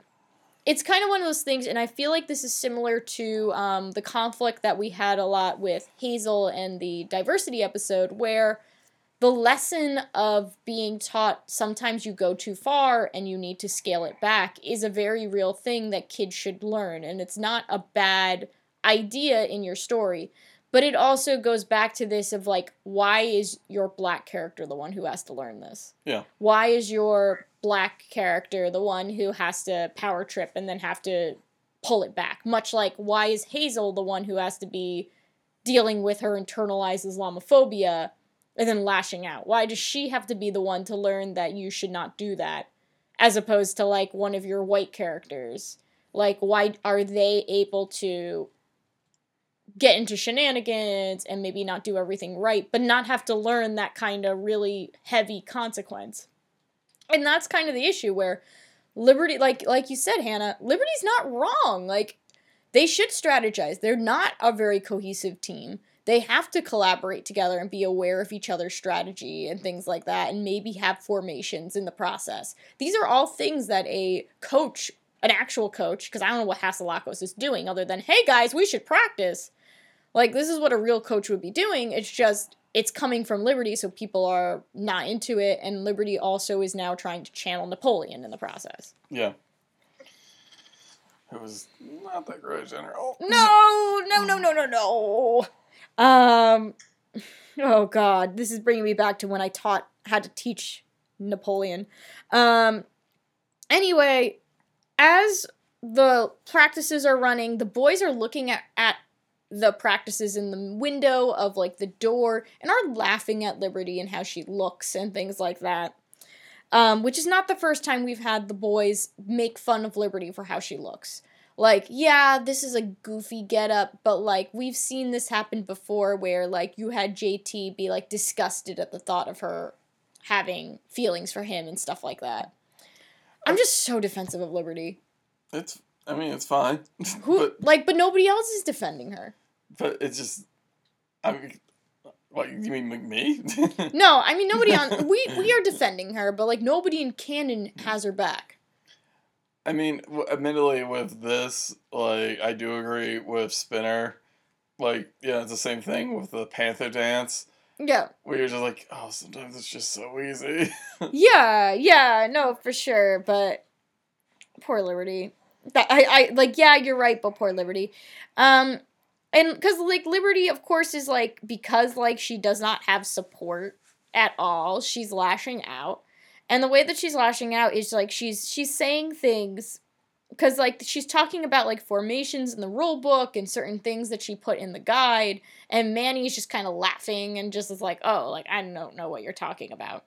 So Liberty lashes out and is like, you're the weakest link here. You're the weakest link on this team. You don't know what's going on in the guidebook. You don't know any of the formations, which, going back to what Hannah said, like, not bad ideas. You should know formations. You should know these types of strategies. However, Manny doesn't give a shit. And Manny does not respond well to Liberty as a leader, because Liberty is not really operating in a coaching style that is particularly productive. And, Kendra snaps that Liberty's orders are useless, like you as a coach. Which, ouch. That's a sick burn. Yeah, I was like, whoa. It really makes, I really like Kendra as a character. Like, there's something about her that's very, like, entertaining, and I don't remember her being this entertaining when I was a kid, but, like, I like, in my rewatch, how I feel about her. Like, yeah. I feel like she has a couple, like, she can, like, snipe back in a way that is, like, very much like you can tell that she is Spinner's sister. Like, I feel like that's her thing. It's like, whenever she acts, it's like, you definitely lived in the same household as Spinner, and I believe it. But, the real gross thing about this is, like, after the team just kind of, like, you know, walks, like, you know, has decided that they're sick of her shit, she, like, goes to her locker, and the boys have taped a jockstrap to her locker, which is disgusting. Yep. Like, what was that, Hannah? It's gross. Yeah, it's just super fucking gross. I don't even know what to say. We know by now how I feel about this. It's gross. Yeah, like... Sorry, Gwen is playing fucking Bloodborne over here, and it's just like, I look up and this, like, hell beast is on the screen, and it just says, you died, which is all I understand about this series. I know it's all I need to know. Okay, just a preface, I didn't like the thanks Obama jokes, like, when Obama was president. I loved Obama being president, most of it, but, like, the thing was, one of my favorite mods for Dark Souls was made by the same people who did Bloodborne, was, when you died, it would just say, thanks Obama. That's a good one. But anyway, yeah, like, it's straight up harassment, but it's what I've come to expect from these idiot boys. Yeah, it sounds about right, unfortunately. It's just the way it is. Anyway, so the game day happens. Joey is the ref for the game. And it seems like it's going to be a pretty fun day. Yeah. Like, JT is the mascot. There's a crowd of people there. It looks like there's, like, genuine interest in the game, which is good. However, when Liberty walks in, she's like, I want a closed set. Like, she straight up calls it a closed set. And everyone's like, Isn't Joey, like, dancing around? Like... Yeah, like, he's animated. He's bebopping. But she's like, I want a closed set. And then she, like, looks at JT and she's like, you're doing scoreboard, mascot. And, like... I actually did have a bit of affection for JT because he just, like, seems so taken aback. He's like, yes, Captain. Yeah, like... Like, he's removed the head of the mascot uniform. Yeah, like, I feel like there's a lot of scenes in Degrassi, and maybe this is memory blurring things together, but, like, I feel like he does that a lot, where he just is, like, languishing halfway in the mascot uniform. He just, like, head off, rest of the body on, he's like, yeah, okay, sure, I'll do scoreboard. Yeah, like, I wish we saw more of this type of JT, which is a little, like, sarcastic and a little surly, but, like, still agreeable. Yeah. Like, I feel like, to a certain extent, maybe this was the type of JT that they were trying to do a lot of the time, but the execution of it is all over the place. Or it might be what they're heading towards, hopefully. Yeah, like, I like this type of JT, which is, like, not a total jerk, but, like, you know, just kind of one of your surly, sarcastic teenagers. Like, that's just the way a lot of them are. All of them are, maybe. But, like, I like this version. Anyway, so he's like, yeah, okay. And the game starts, and Liberty is, like, freaking out. And the next time we see it, the score is 4-1. Boys are winning. Yeah. And once again, Manny fucking falls for the plot.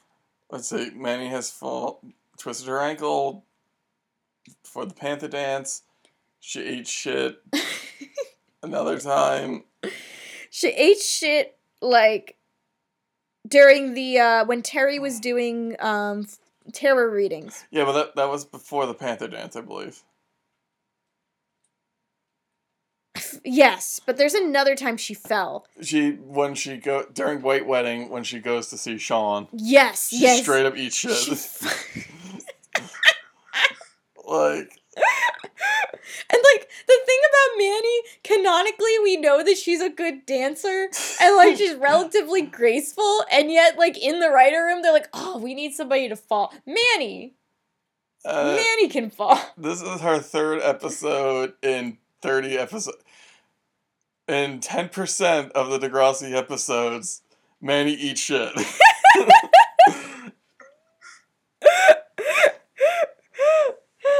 And mind, I might edit that later, because, like, that line does not really work well.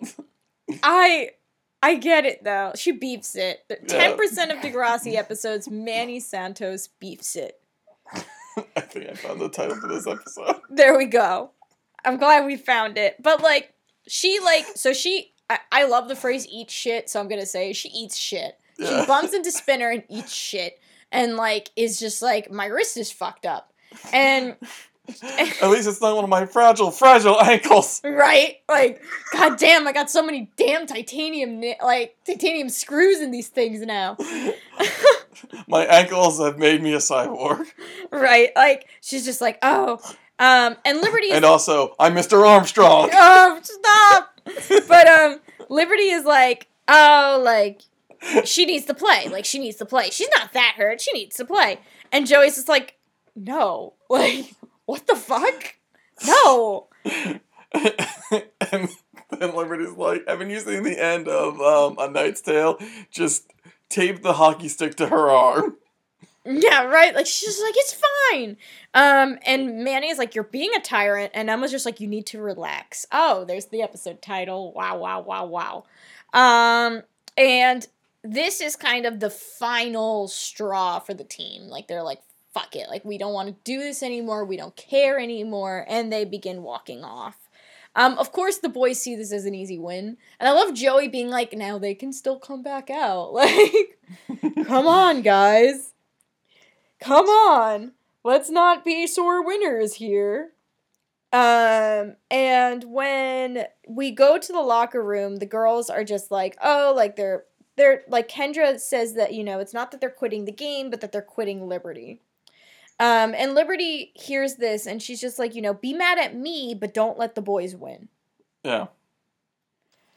And yeah.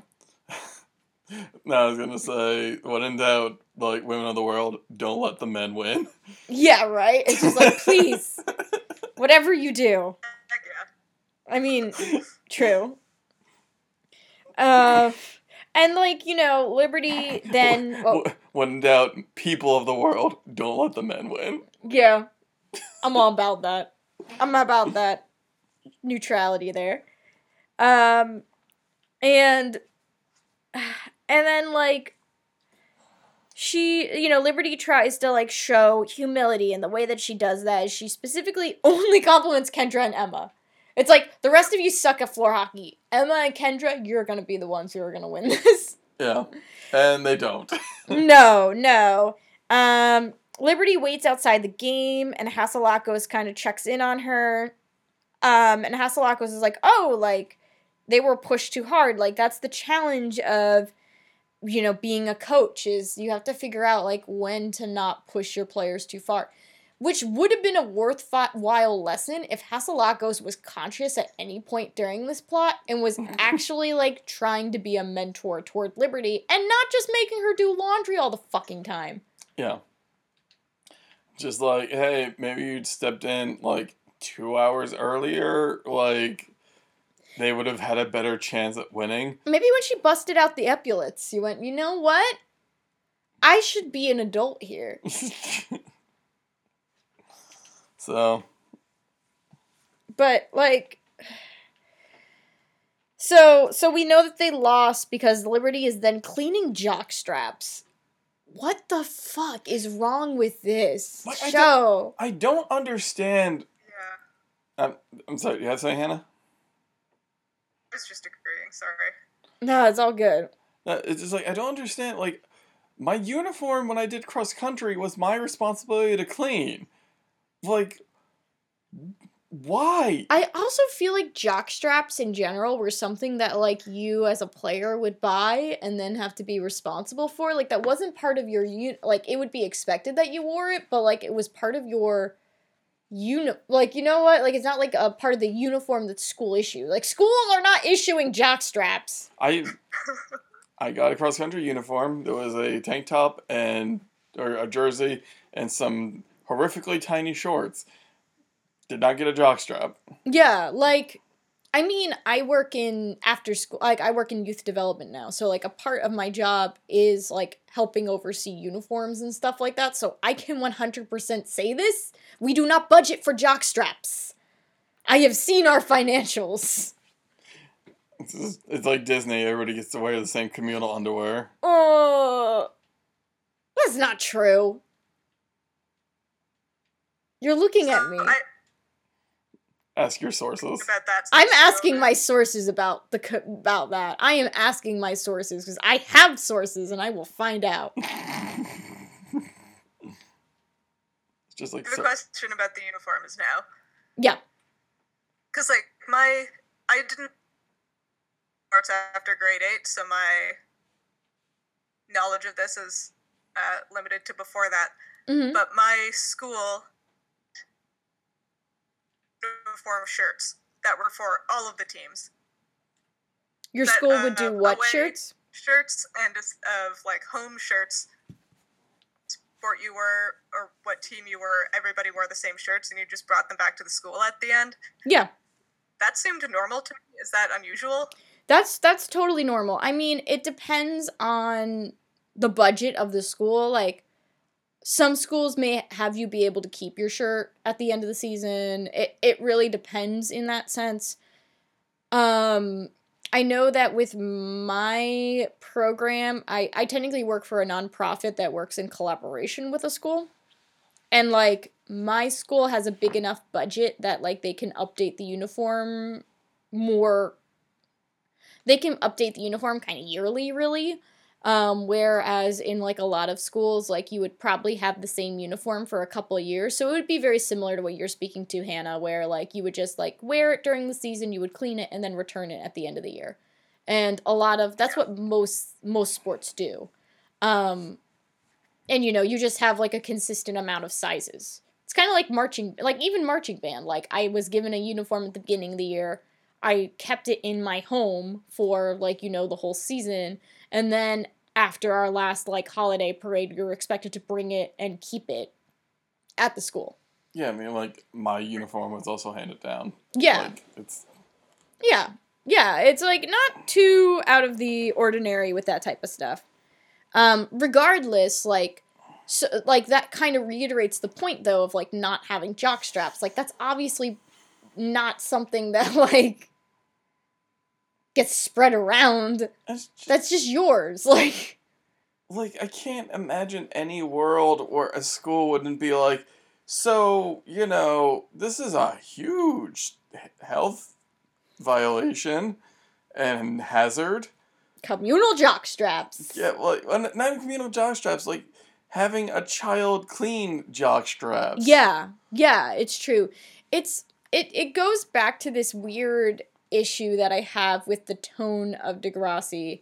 And I feel like we don't really ding it in terms of calling it tone a lot of the time, but I feel like Degrassi, this is really what the issue I have here, where a lot of the time it is trying to be this kind of after-school special-ish program, right? It's supposed to be talking about the trials and tribulations of being a teenager, and, your plots are going to run the gamut in terms of the seriousness, but ultimately are going back to that idea, right? Okay, they're about, sometimes being a teenager sucks, sometimes you have to struggle with some things. Cool, okay, fine. But it goes into that kind of 80s humor sometimes, and it doesn't land because it doesn't make sense on a tonal level. It doesn't make sense that Liberty is cleaning jock straps because that whole jock straps are funny joke doesn't land given the tone that the show is trying to set up. The tone and the time, like... Yeah. But even I don't remember the 80s version of this series even doing that type of shit. I would even say like the tone a lot of the time of the 80s series is very serious.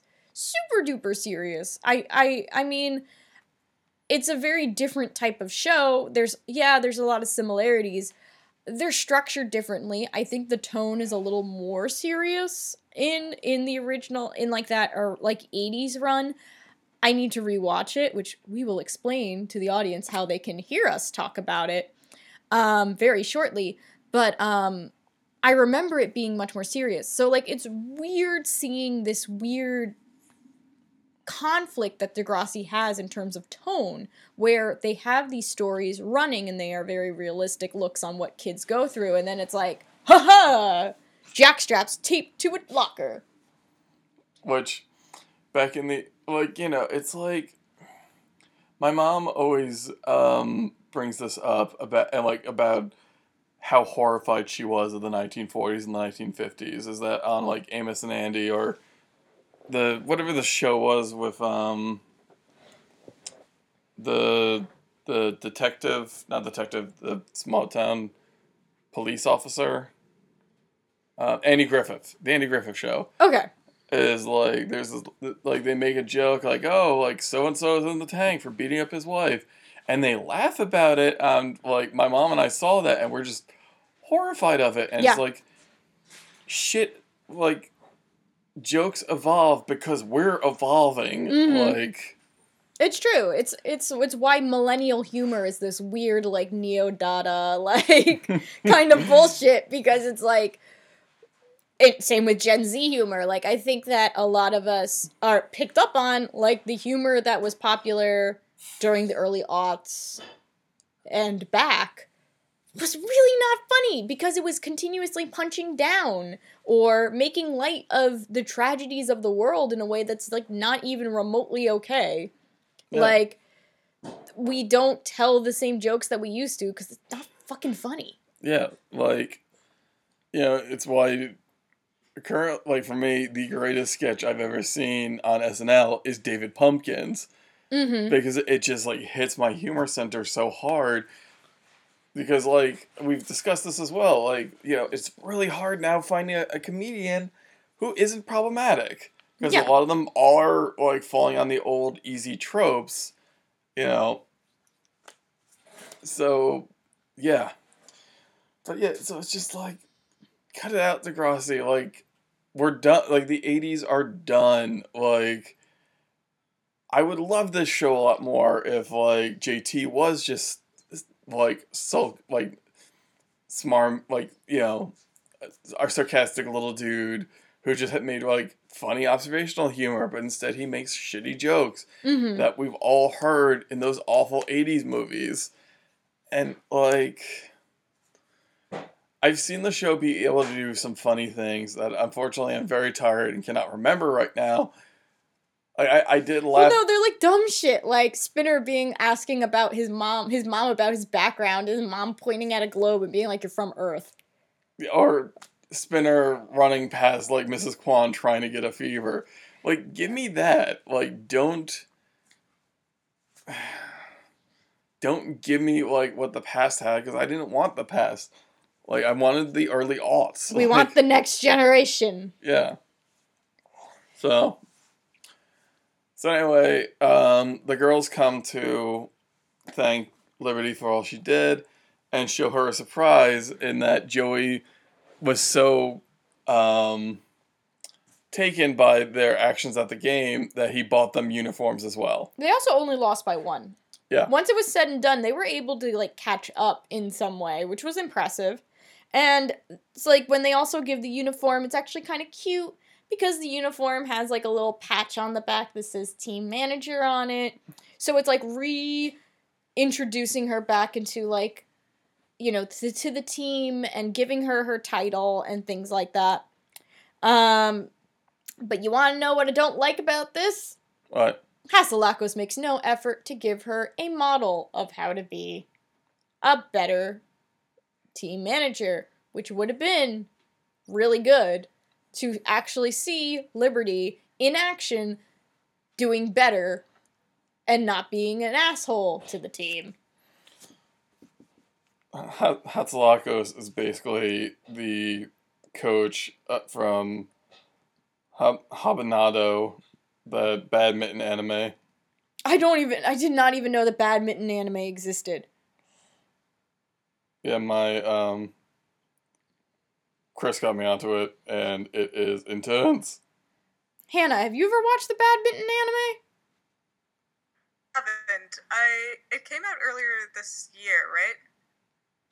I haven't really watched much new anime this year. I have been regressing and watching some things that I watched as a kid, which I will get into later. Woohoo! One was really good. Nice.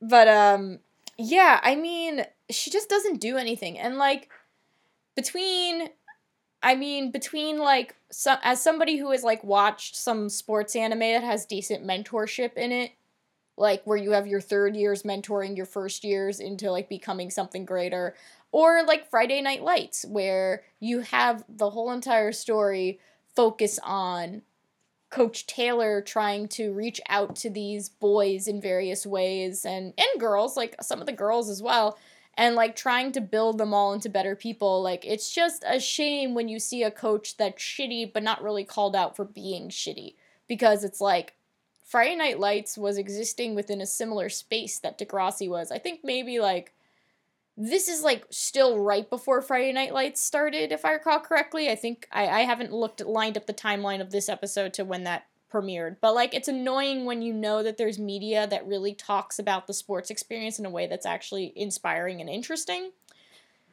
And then you got Hatzilakos phoning it in, because that's all Hatzilakos does. I'm sorry. I know that's really mean toward her. I know that she has a complex about it. But also, what have you done for me lately, Hatzilakos? You've been a racist. Yes? So she just sort of does useless things with a very pleasant expression. Yes. That's exactly it. But okay. It's really weird. Yeah. She's like useless adult in, like, a kid's show.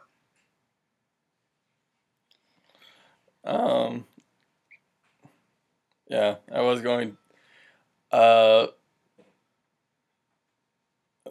was gonna make a Friday Night's Light joke from the 3 episodes I watched, but I can't remember the saying. Clear eyes, full hearts, can't lose. For some reason, I thought it was eyes up, full hearts can't lose. No, it's not. Just like Liberty saying that before they like go into the second quarter, half, whatever. Period. I think they're called. No, that would be great. I would love Liberty looking at them going clear eyes, full hearts, and they all yell back, can't lose. I would, like, love that happening. Like, it's, like, raining for some reason. For whatever reason, they're playing roller hockey outdoors. Or floor hockey outdoors. And then the rain takes its mask off, and it's a sunny day. And it's actually indoors. But anyway... So Liberty gets a moment where she's reintroduced to the team. I have my gripes about it. Frank, what's your rating for this episode? I give it a B-. Honestly, like, there's just nothing here. Like, it wasn't as popcorn an episode as Drive was. There's some problems, but overall, it was tolerable. Like, I read the description as, like, Liberty yells at Manny. I'm like, oh, that's going to be rough to get through. And I was like, okay, it's not that bad. Mm-hmm. You know, so, yeah, B-. How about you, Hannah? I don't have much to compare it to, obviously, but it feels like an episode that is but kind of inconsequential in terms of a larger story. Mm-hmm. Yeah. Yeah. Enjoyable. You could probably skip it if you didn't really want to watch it, but, like... I mean, honestly, yeah. Like, I feel like this is a skippable episode. Yeah, but it's nice to be with you guys. I did like Liberty a lot, so I'm glad that I got to experience her. Well... Seeing how we're talking about characters we like, why don't we bounce over to character rankings? Aw, heck yeah. Look at you, Frank, taking on these transitions. I'm very tired. I know. And I actually just, full disclosure listeners, I got up from the table to go eat an Airhead to get some much needed sugar boost. It did not work. No. But I would not eat on this podcast because I will not masticate in people's ears. It's like the only rule Frank has. Like, Frank has, like first day we were recording, Frank's like, you can't eat on air. You can drink, you can't eat on air. I'm like, okay. It's just gross sounding. I agree. I don't disagree. I just found it really funny that, like, you were very clear that was your one rule. And to beat me, you're gonna have to break your one rule. I'm like... Anyway, character rankings. This is where we talk about characters that we enjoy, characters we think are on the rise, characters we think are falling, or initial reactions. Alright, Liberty, you're on the rise for beginning to learn how to be a good leader. Trial by fire for you. Manny and Emma. Manny's on the rise for standing up for herself and calling out Liberty's crap. Emma only kind of followed Manny. Kendra is rising higher than both of them for just being like, fuck this noise, I'm out. Spinner, you're going down for being a sexist jerk. Jimmy is going down, but not as much, because I feel like Jimmy tried to work it out towards the end. Joey for agreeing to a fair contest of champions. You're on the rise a little bit. Haselakos, you're going down, obviously, for the weird racist shit, and just not being a good leader yourself. Like, not exactly leading by example. Armstrong, still don't enjoy you hanging out with Liberty by your lonesomes. JT, on the rise for being a little bit snarky, a little bit sarcastic, but not gross. Is that it? Oh, the whole B-plot. The B-plot. Ashley for having Terry's back, you're on the rise. Mm-hmm. Hazel for having Paige's back, you're on the rise. I'm very much into loyalty. Paige, You're back on the grift, which I love, so you can remain where you are at the very near top. Terry, you're also rising in my estimations for getting some sweet, sweet revenge. And also coming up with a dramatic way to get said revenge. I think that's it. Oh, did I say Sean? No, I don't think you did. Sean, you didn't really get in with the sexist bullshit, so you're not really moving. So, okay, I think that's it. How about you, Hannah? Well, as you may have noticed, I like Liberty a lot. She was great. She would be a little difficult to get along with. She's the kind of character that I would be excited to see her take over the world when she becomes an adult. That's real. That's real. Most of the other younger girls didn't make a huge impression on me. They didn't have, like, humongous roles, and I would be hesitant to judge them based on, like, a few seconds of screen time. Although I did really like Emma's little dance at the end when she tells Liberty to try the jersey on. That was adorable. I missed that. No. That's a good spot. It was really cute. And was kind of... So it was one of the only distinct, like, Emma scenes that I have seen as a non-watcher, so it was very positive on that end. Paige, again, the Queen Bee behavior is not my favorite. I think I like her. I spent the entire episode trying to figure out what her motives were, and I still don't really know what they are. Research to make a statement on her, but, like, on her. I like Ashley's aesthetic. She, like, popped in and off of the screen a couple of times, and it was always very entertaining. Yeah. So. We need to get you on a Ellie episode. Oh God, you gotta meet the other queen, Queen Ellie. She's good. She's Ashley's best friend for a little bit of a aesthetic help, a little aesthetic guide. She is Ashley's best friend. Yeah. It's good. It's real good. Any other character related thoughts? Nothing that stands out. Okay. That about covers it. So let's move on to recommendations. This is where we recommend things that are similar or just things that we're enjoying. So the recommendation I'm going to make, I'm fairly certain Gwyn has recommended the manga of this. However, I saw the movie adaptation of Kaze-san and Morning Glories at Anime NYC. And I absolutely loved it. It was really, really good. If you are somebody who really wants to find some media that portrays girls loving girls in a way that is so earnest and so real, definitely check it out. It's legitimately one of the most real pieces of anime I've ever seen. Like, I feel like sometimes it's hard to connect with certain characters and things because you have these trope structures and stuff that you're working with.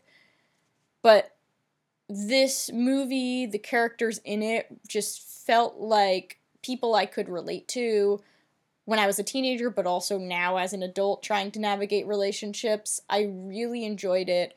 I'm excited to finally sit down and read the manga because from my understanding, the manga is also really, really good at this as well. So check it out. It's in the process of premiering at a lot of anime conventions right now, and I know that it's going to start being more accessible as time goes on. So check out the manga. It's officially licensed, so you can easily find it wherever you buy your manga. But also keep a lookout for the anime itself. It is a joy to watch. It's also about a jock So it's a jock and a gardener. So that's my connection to this episode. How about you, Hannah?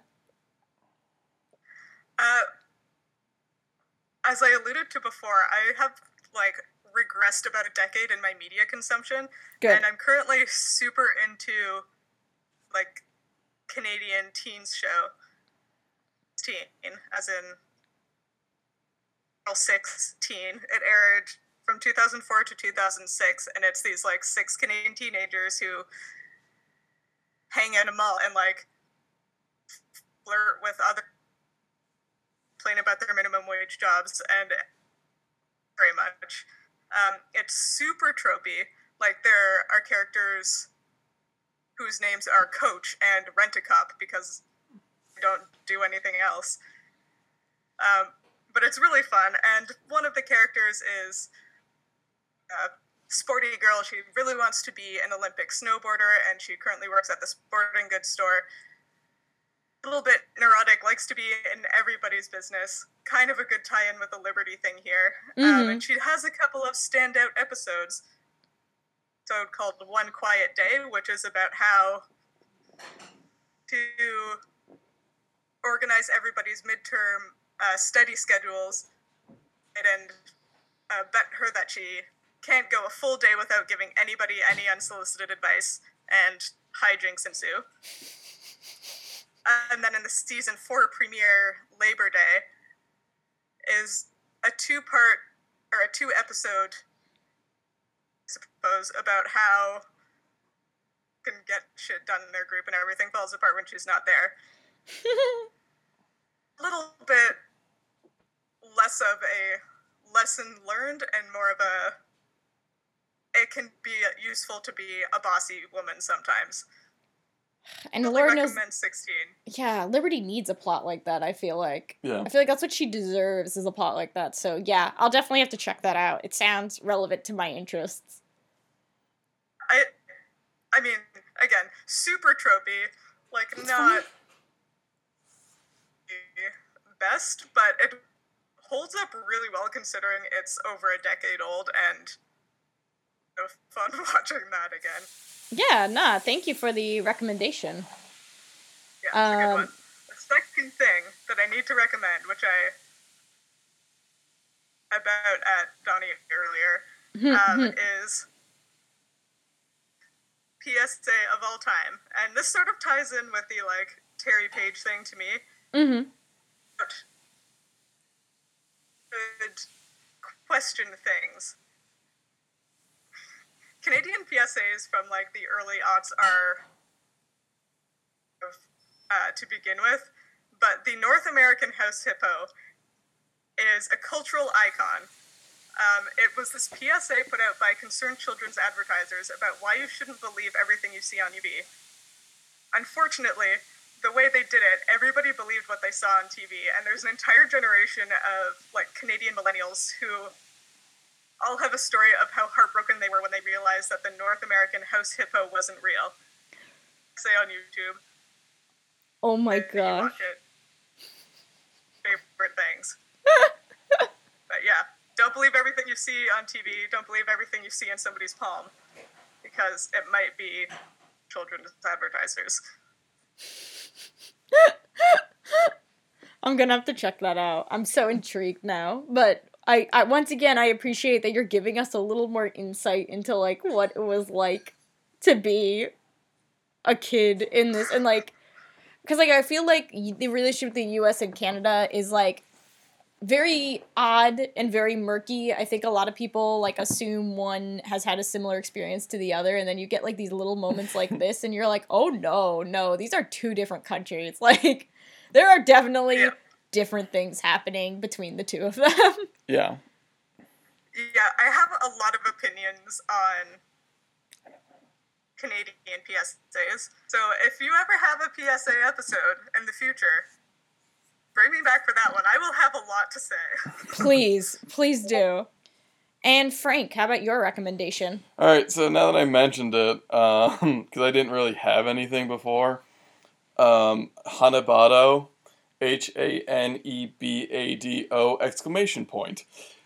It's a anime about girls playing badminton, and it goes places. Um, like, yeah, I don't want to. It'll take you on a journey, a journey worth taking. Like, the only thing is that it's written by a man, or written and drawn by a man. So, like, It shows. yeah, the shots of the girls playing badminton are very male gazy and whatnot, so that's not great. But it was a weird journey that I'm happy I took. Um, so I tried to find some trigger warnings, but they're not really in there. Like, maybe childhood abandonment issues might be something to watch out for if that's something that gets you bothered. Mm-hmm. But the other thing I want to recommend, which this hasn't appeared yet, but I highly suggest everybody to, I highly suggest everyone to check it out, is a book by one of my friends, Samantha Allen, Real Queer America, LGBT Stories from Red States, which is, she traveled through, the, like, Bible Belt and all these other states, and her motto was something gay every day. So she just hunted out these little, like, places of, here, I'm just going to read the description if you don't mind. Mm-hmm. A transgender reporter's narrative tour through the surprisingly vibrant queer community sprouting up in red states, offering a vision of a stronger, more humane America.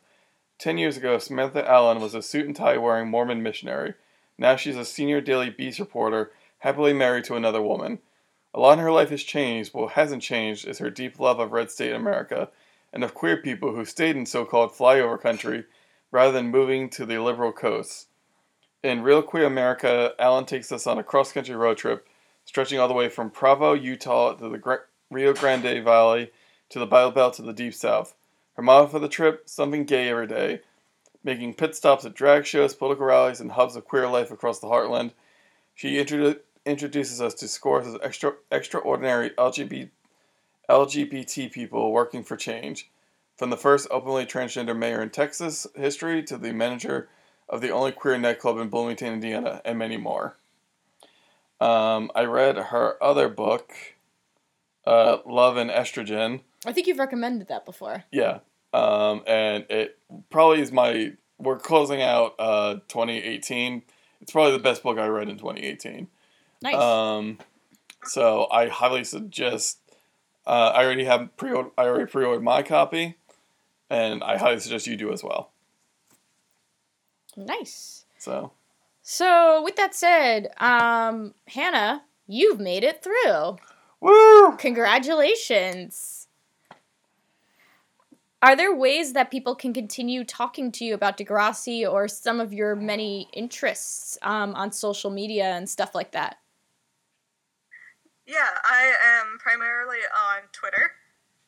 It is Homarus Hannah, which is the genus name for the North American lobster, in case you were wondering. And that's Homarus, Hannah, Hannah. At the moment, there's an awful lot of North Atlantic right whale business up in there. So if you like whales, and if you want to talk about whales, hit me up. I love talking about whales. I love it. Okay. You remind me a lot. I said this when you show me your email address, which I will not publicize on here, but like, I wish we had you on an Emma episode, because I feel like you give this Emma energy, because Emma usually cares a lot about like animals and things like that, and like that's her big passion. And like there was a time where she had to do a report on I'm gonna break the rule. I'm sorry. Yeah, it's not a rule. It's just we're resetting the counters back to 0. Yeah, she did a report on a turtle named Mama Onu because she just loved this one specific turtle so much, and it was adorable. So like, I feel like we got to get you back on specifically for an Emma episode so that you can find your like your kindred spirit in this series. Absolutely. I'm in love with a whale named 2340. He doesn't have a name yet, but maybe someday he will. Well, he does. It's So, 2340. I understand. Yeah. I love it. But if you want to keep in touch with the show, maybe we'll try our best to answer your thoughts about whales. I, at the very least, would love to hear your thoughts about whales. We'd love to just hear from hear from people who listen to the show. Yeah. Like, if you have questions for us or something, just hit us up. Yeah, and the ways that you can do that is you can go on to ihopepod@gmail.com. You can also talk to us on Twitter at ihopepod, on Tumblr at ihopepod, or our Facebook group at I Hope I Can Make It Through Podcast. Thank you, everybody who has followed those so far and has talked to us. It's been a real joy hearing some of the things that have stood out to you. If you like, it was nice also to see some feedback about some of the guests that we've had and things like that. We really appreciate it, and even if I'm the one who runs a lot of the social media, I let Frank know when we get stuff, so please know that we have a lot of love for it from the bottom of our hearts. We also really want to promote reviewing.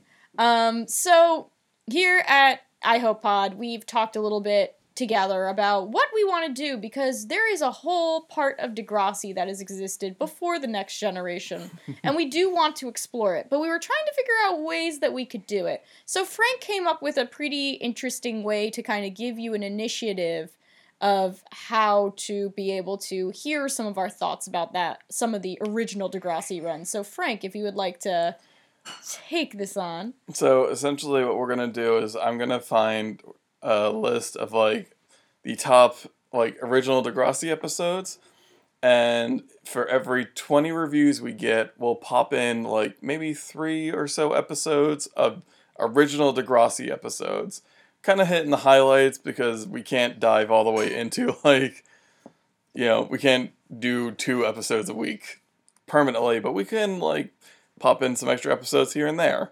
Give you guys a little treat and a little thank you for supporting it, because we want to find a way to celebrate those of you who take the time to not just like listen, but also to engage back. So a little initiative for those of you who maybe have been thinking about leaving a review, you never really had much of a reason to. If you want to hear us trying to explore some of those older episodes, which I've only watched through once, a couple episodes I watched twice. Mm-hmm. Feel free. We will also try and line up maybe some guests as well to try and make sense of the wild, wild world that was Degrassi Junior High and Degrassi High. And like we're also talking about ratings, so like 20 ratings plus reviews. We'll do some extra episodes for you. And we are at 5 right now, so yeah, it doesn't take much to get there. Yeah, at the time that we're recording, so we will, keep at it, and we will be able to give you some more content along the way. Other ways that you can also have control of the content, feel free to email us if you're interested in becoming a co-host. We have a lot of really fun folks that we like to have on, and hopefully they have a fun time too. But if you're somebody who feels that maybe you can bring something different, whether you're a veteran or a newbie, feel free to email us at ihopepod@gmail.com. Also, feel free to talk to your friends. If you know some people that you think have some really interesting takes, or maybe come from a just come from a perspective that might be important within the context of this, or maybe they're Canadian, we need more Canadians, please feel free to email us. Also, feel free to give us an audio clip or a written statement about a character, about the story, about Degrassi, about a plot that meant something to you, whether it's an episode that we already recorded or an episode that we have down the pipeline. We would love to include it in our show. Also, we have a coffee. So we like to offer our guests the chance to have our compensation, so feel free, if you feel so bold, to give us some money. It's going to go directly toward helping us in terms of tech, as well as helping out our guests for taking the time to talk with us, sometimes at 3-hour blocks. Yep. If you would like to talk to me individually, you can reach out to me on Twitter at DMIsUnbreakable. I have another podcast I do with my sister called Teen Girl Talk. So you can definitely see us in different ways, in different forms, throughout your time, depending on what you're interested in. But other than that, we've made it through. we have. And we hope you'll keep on making it through with us. Until next week, everyone. See ya. Later.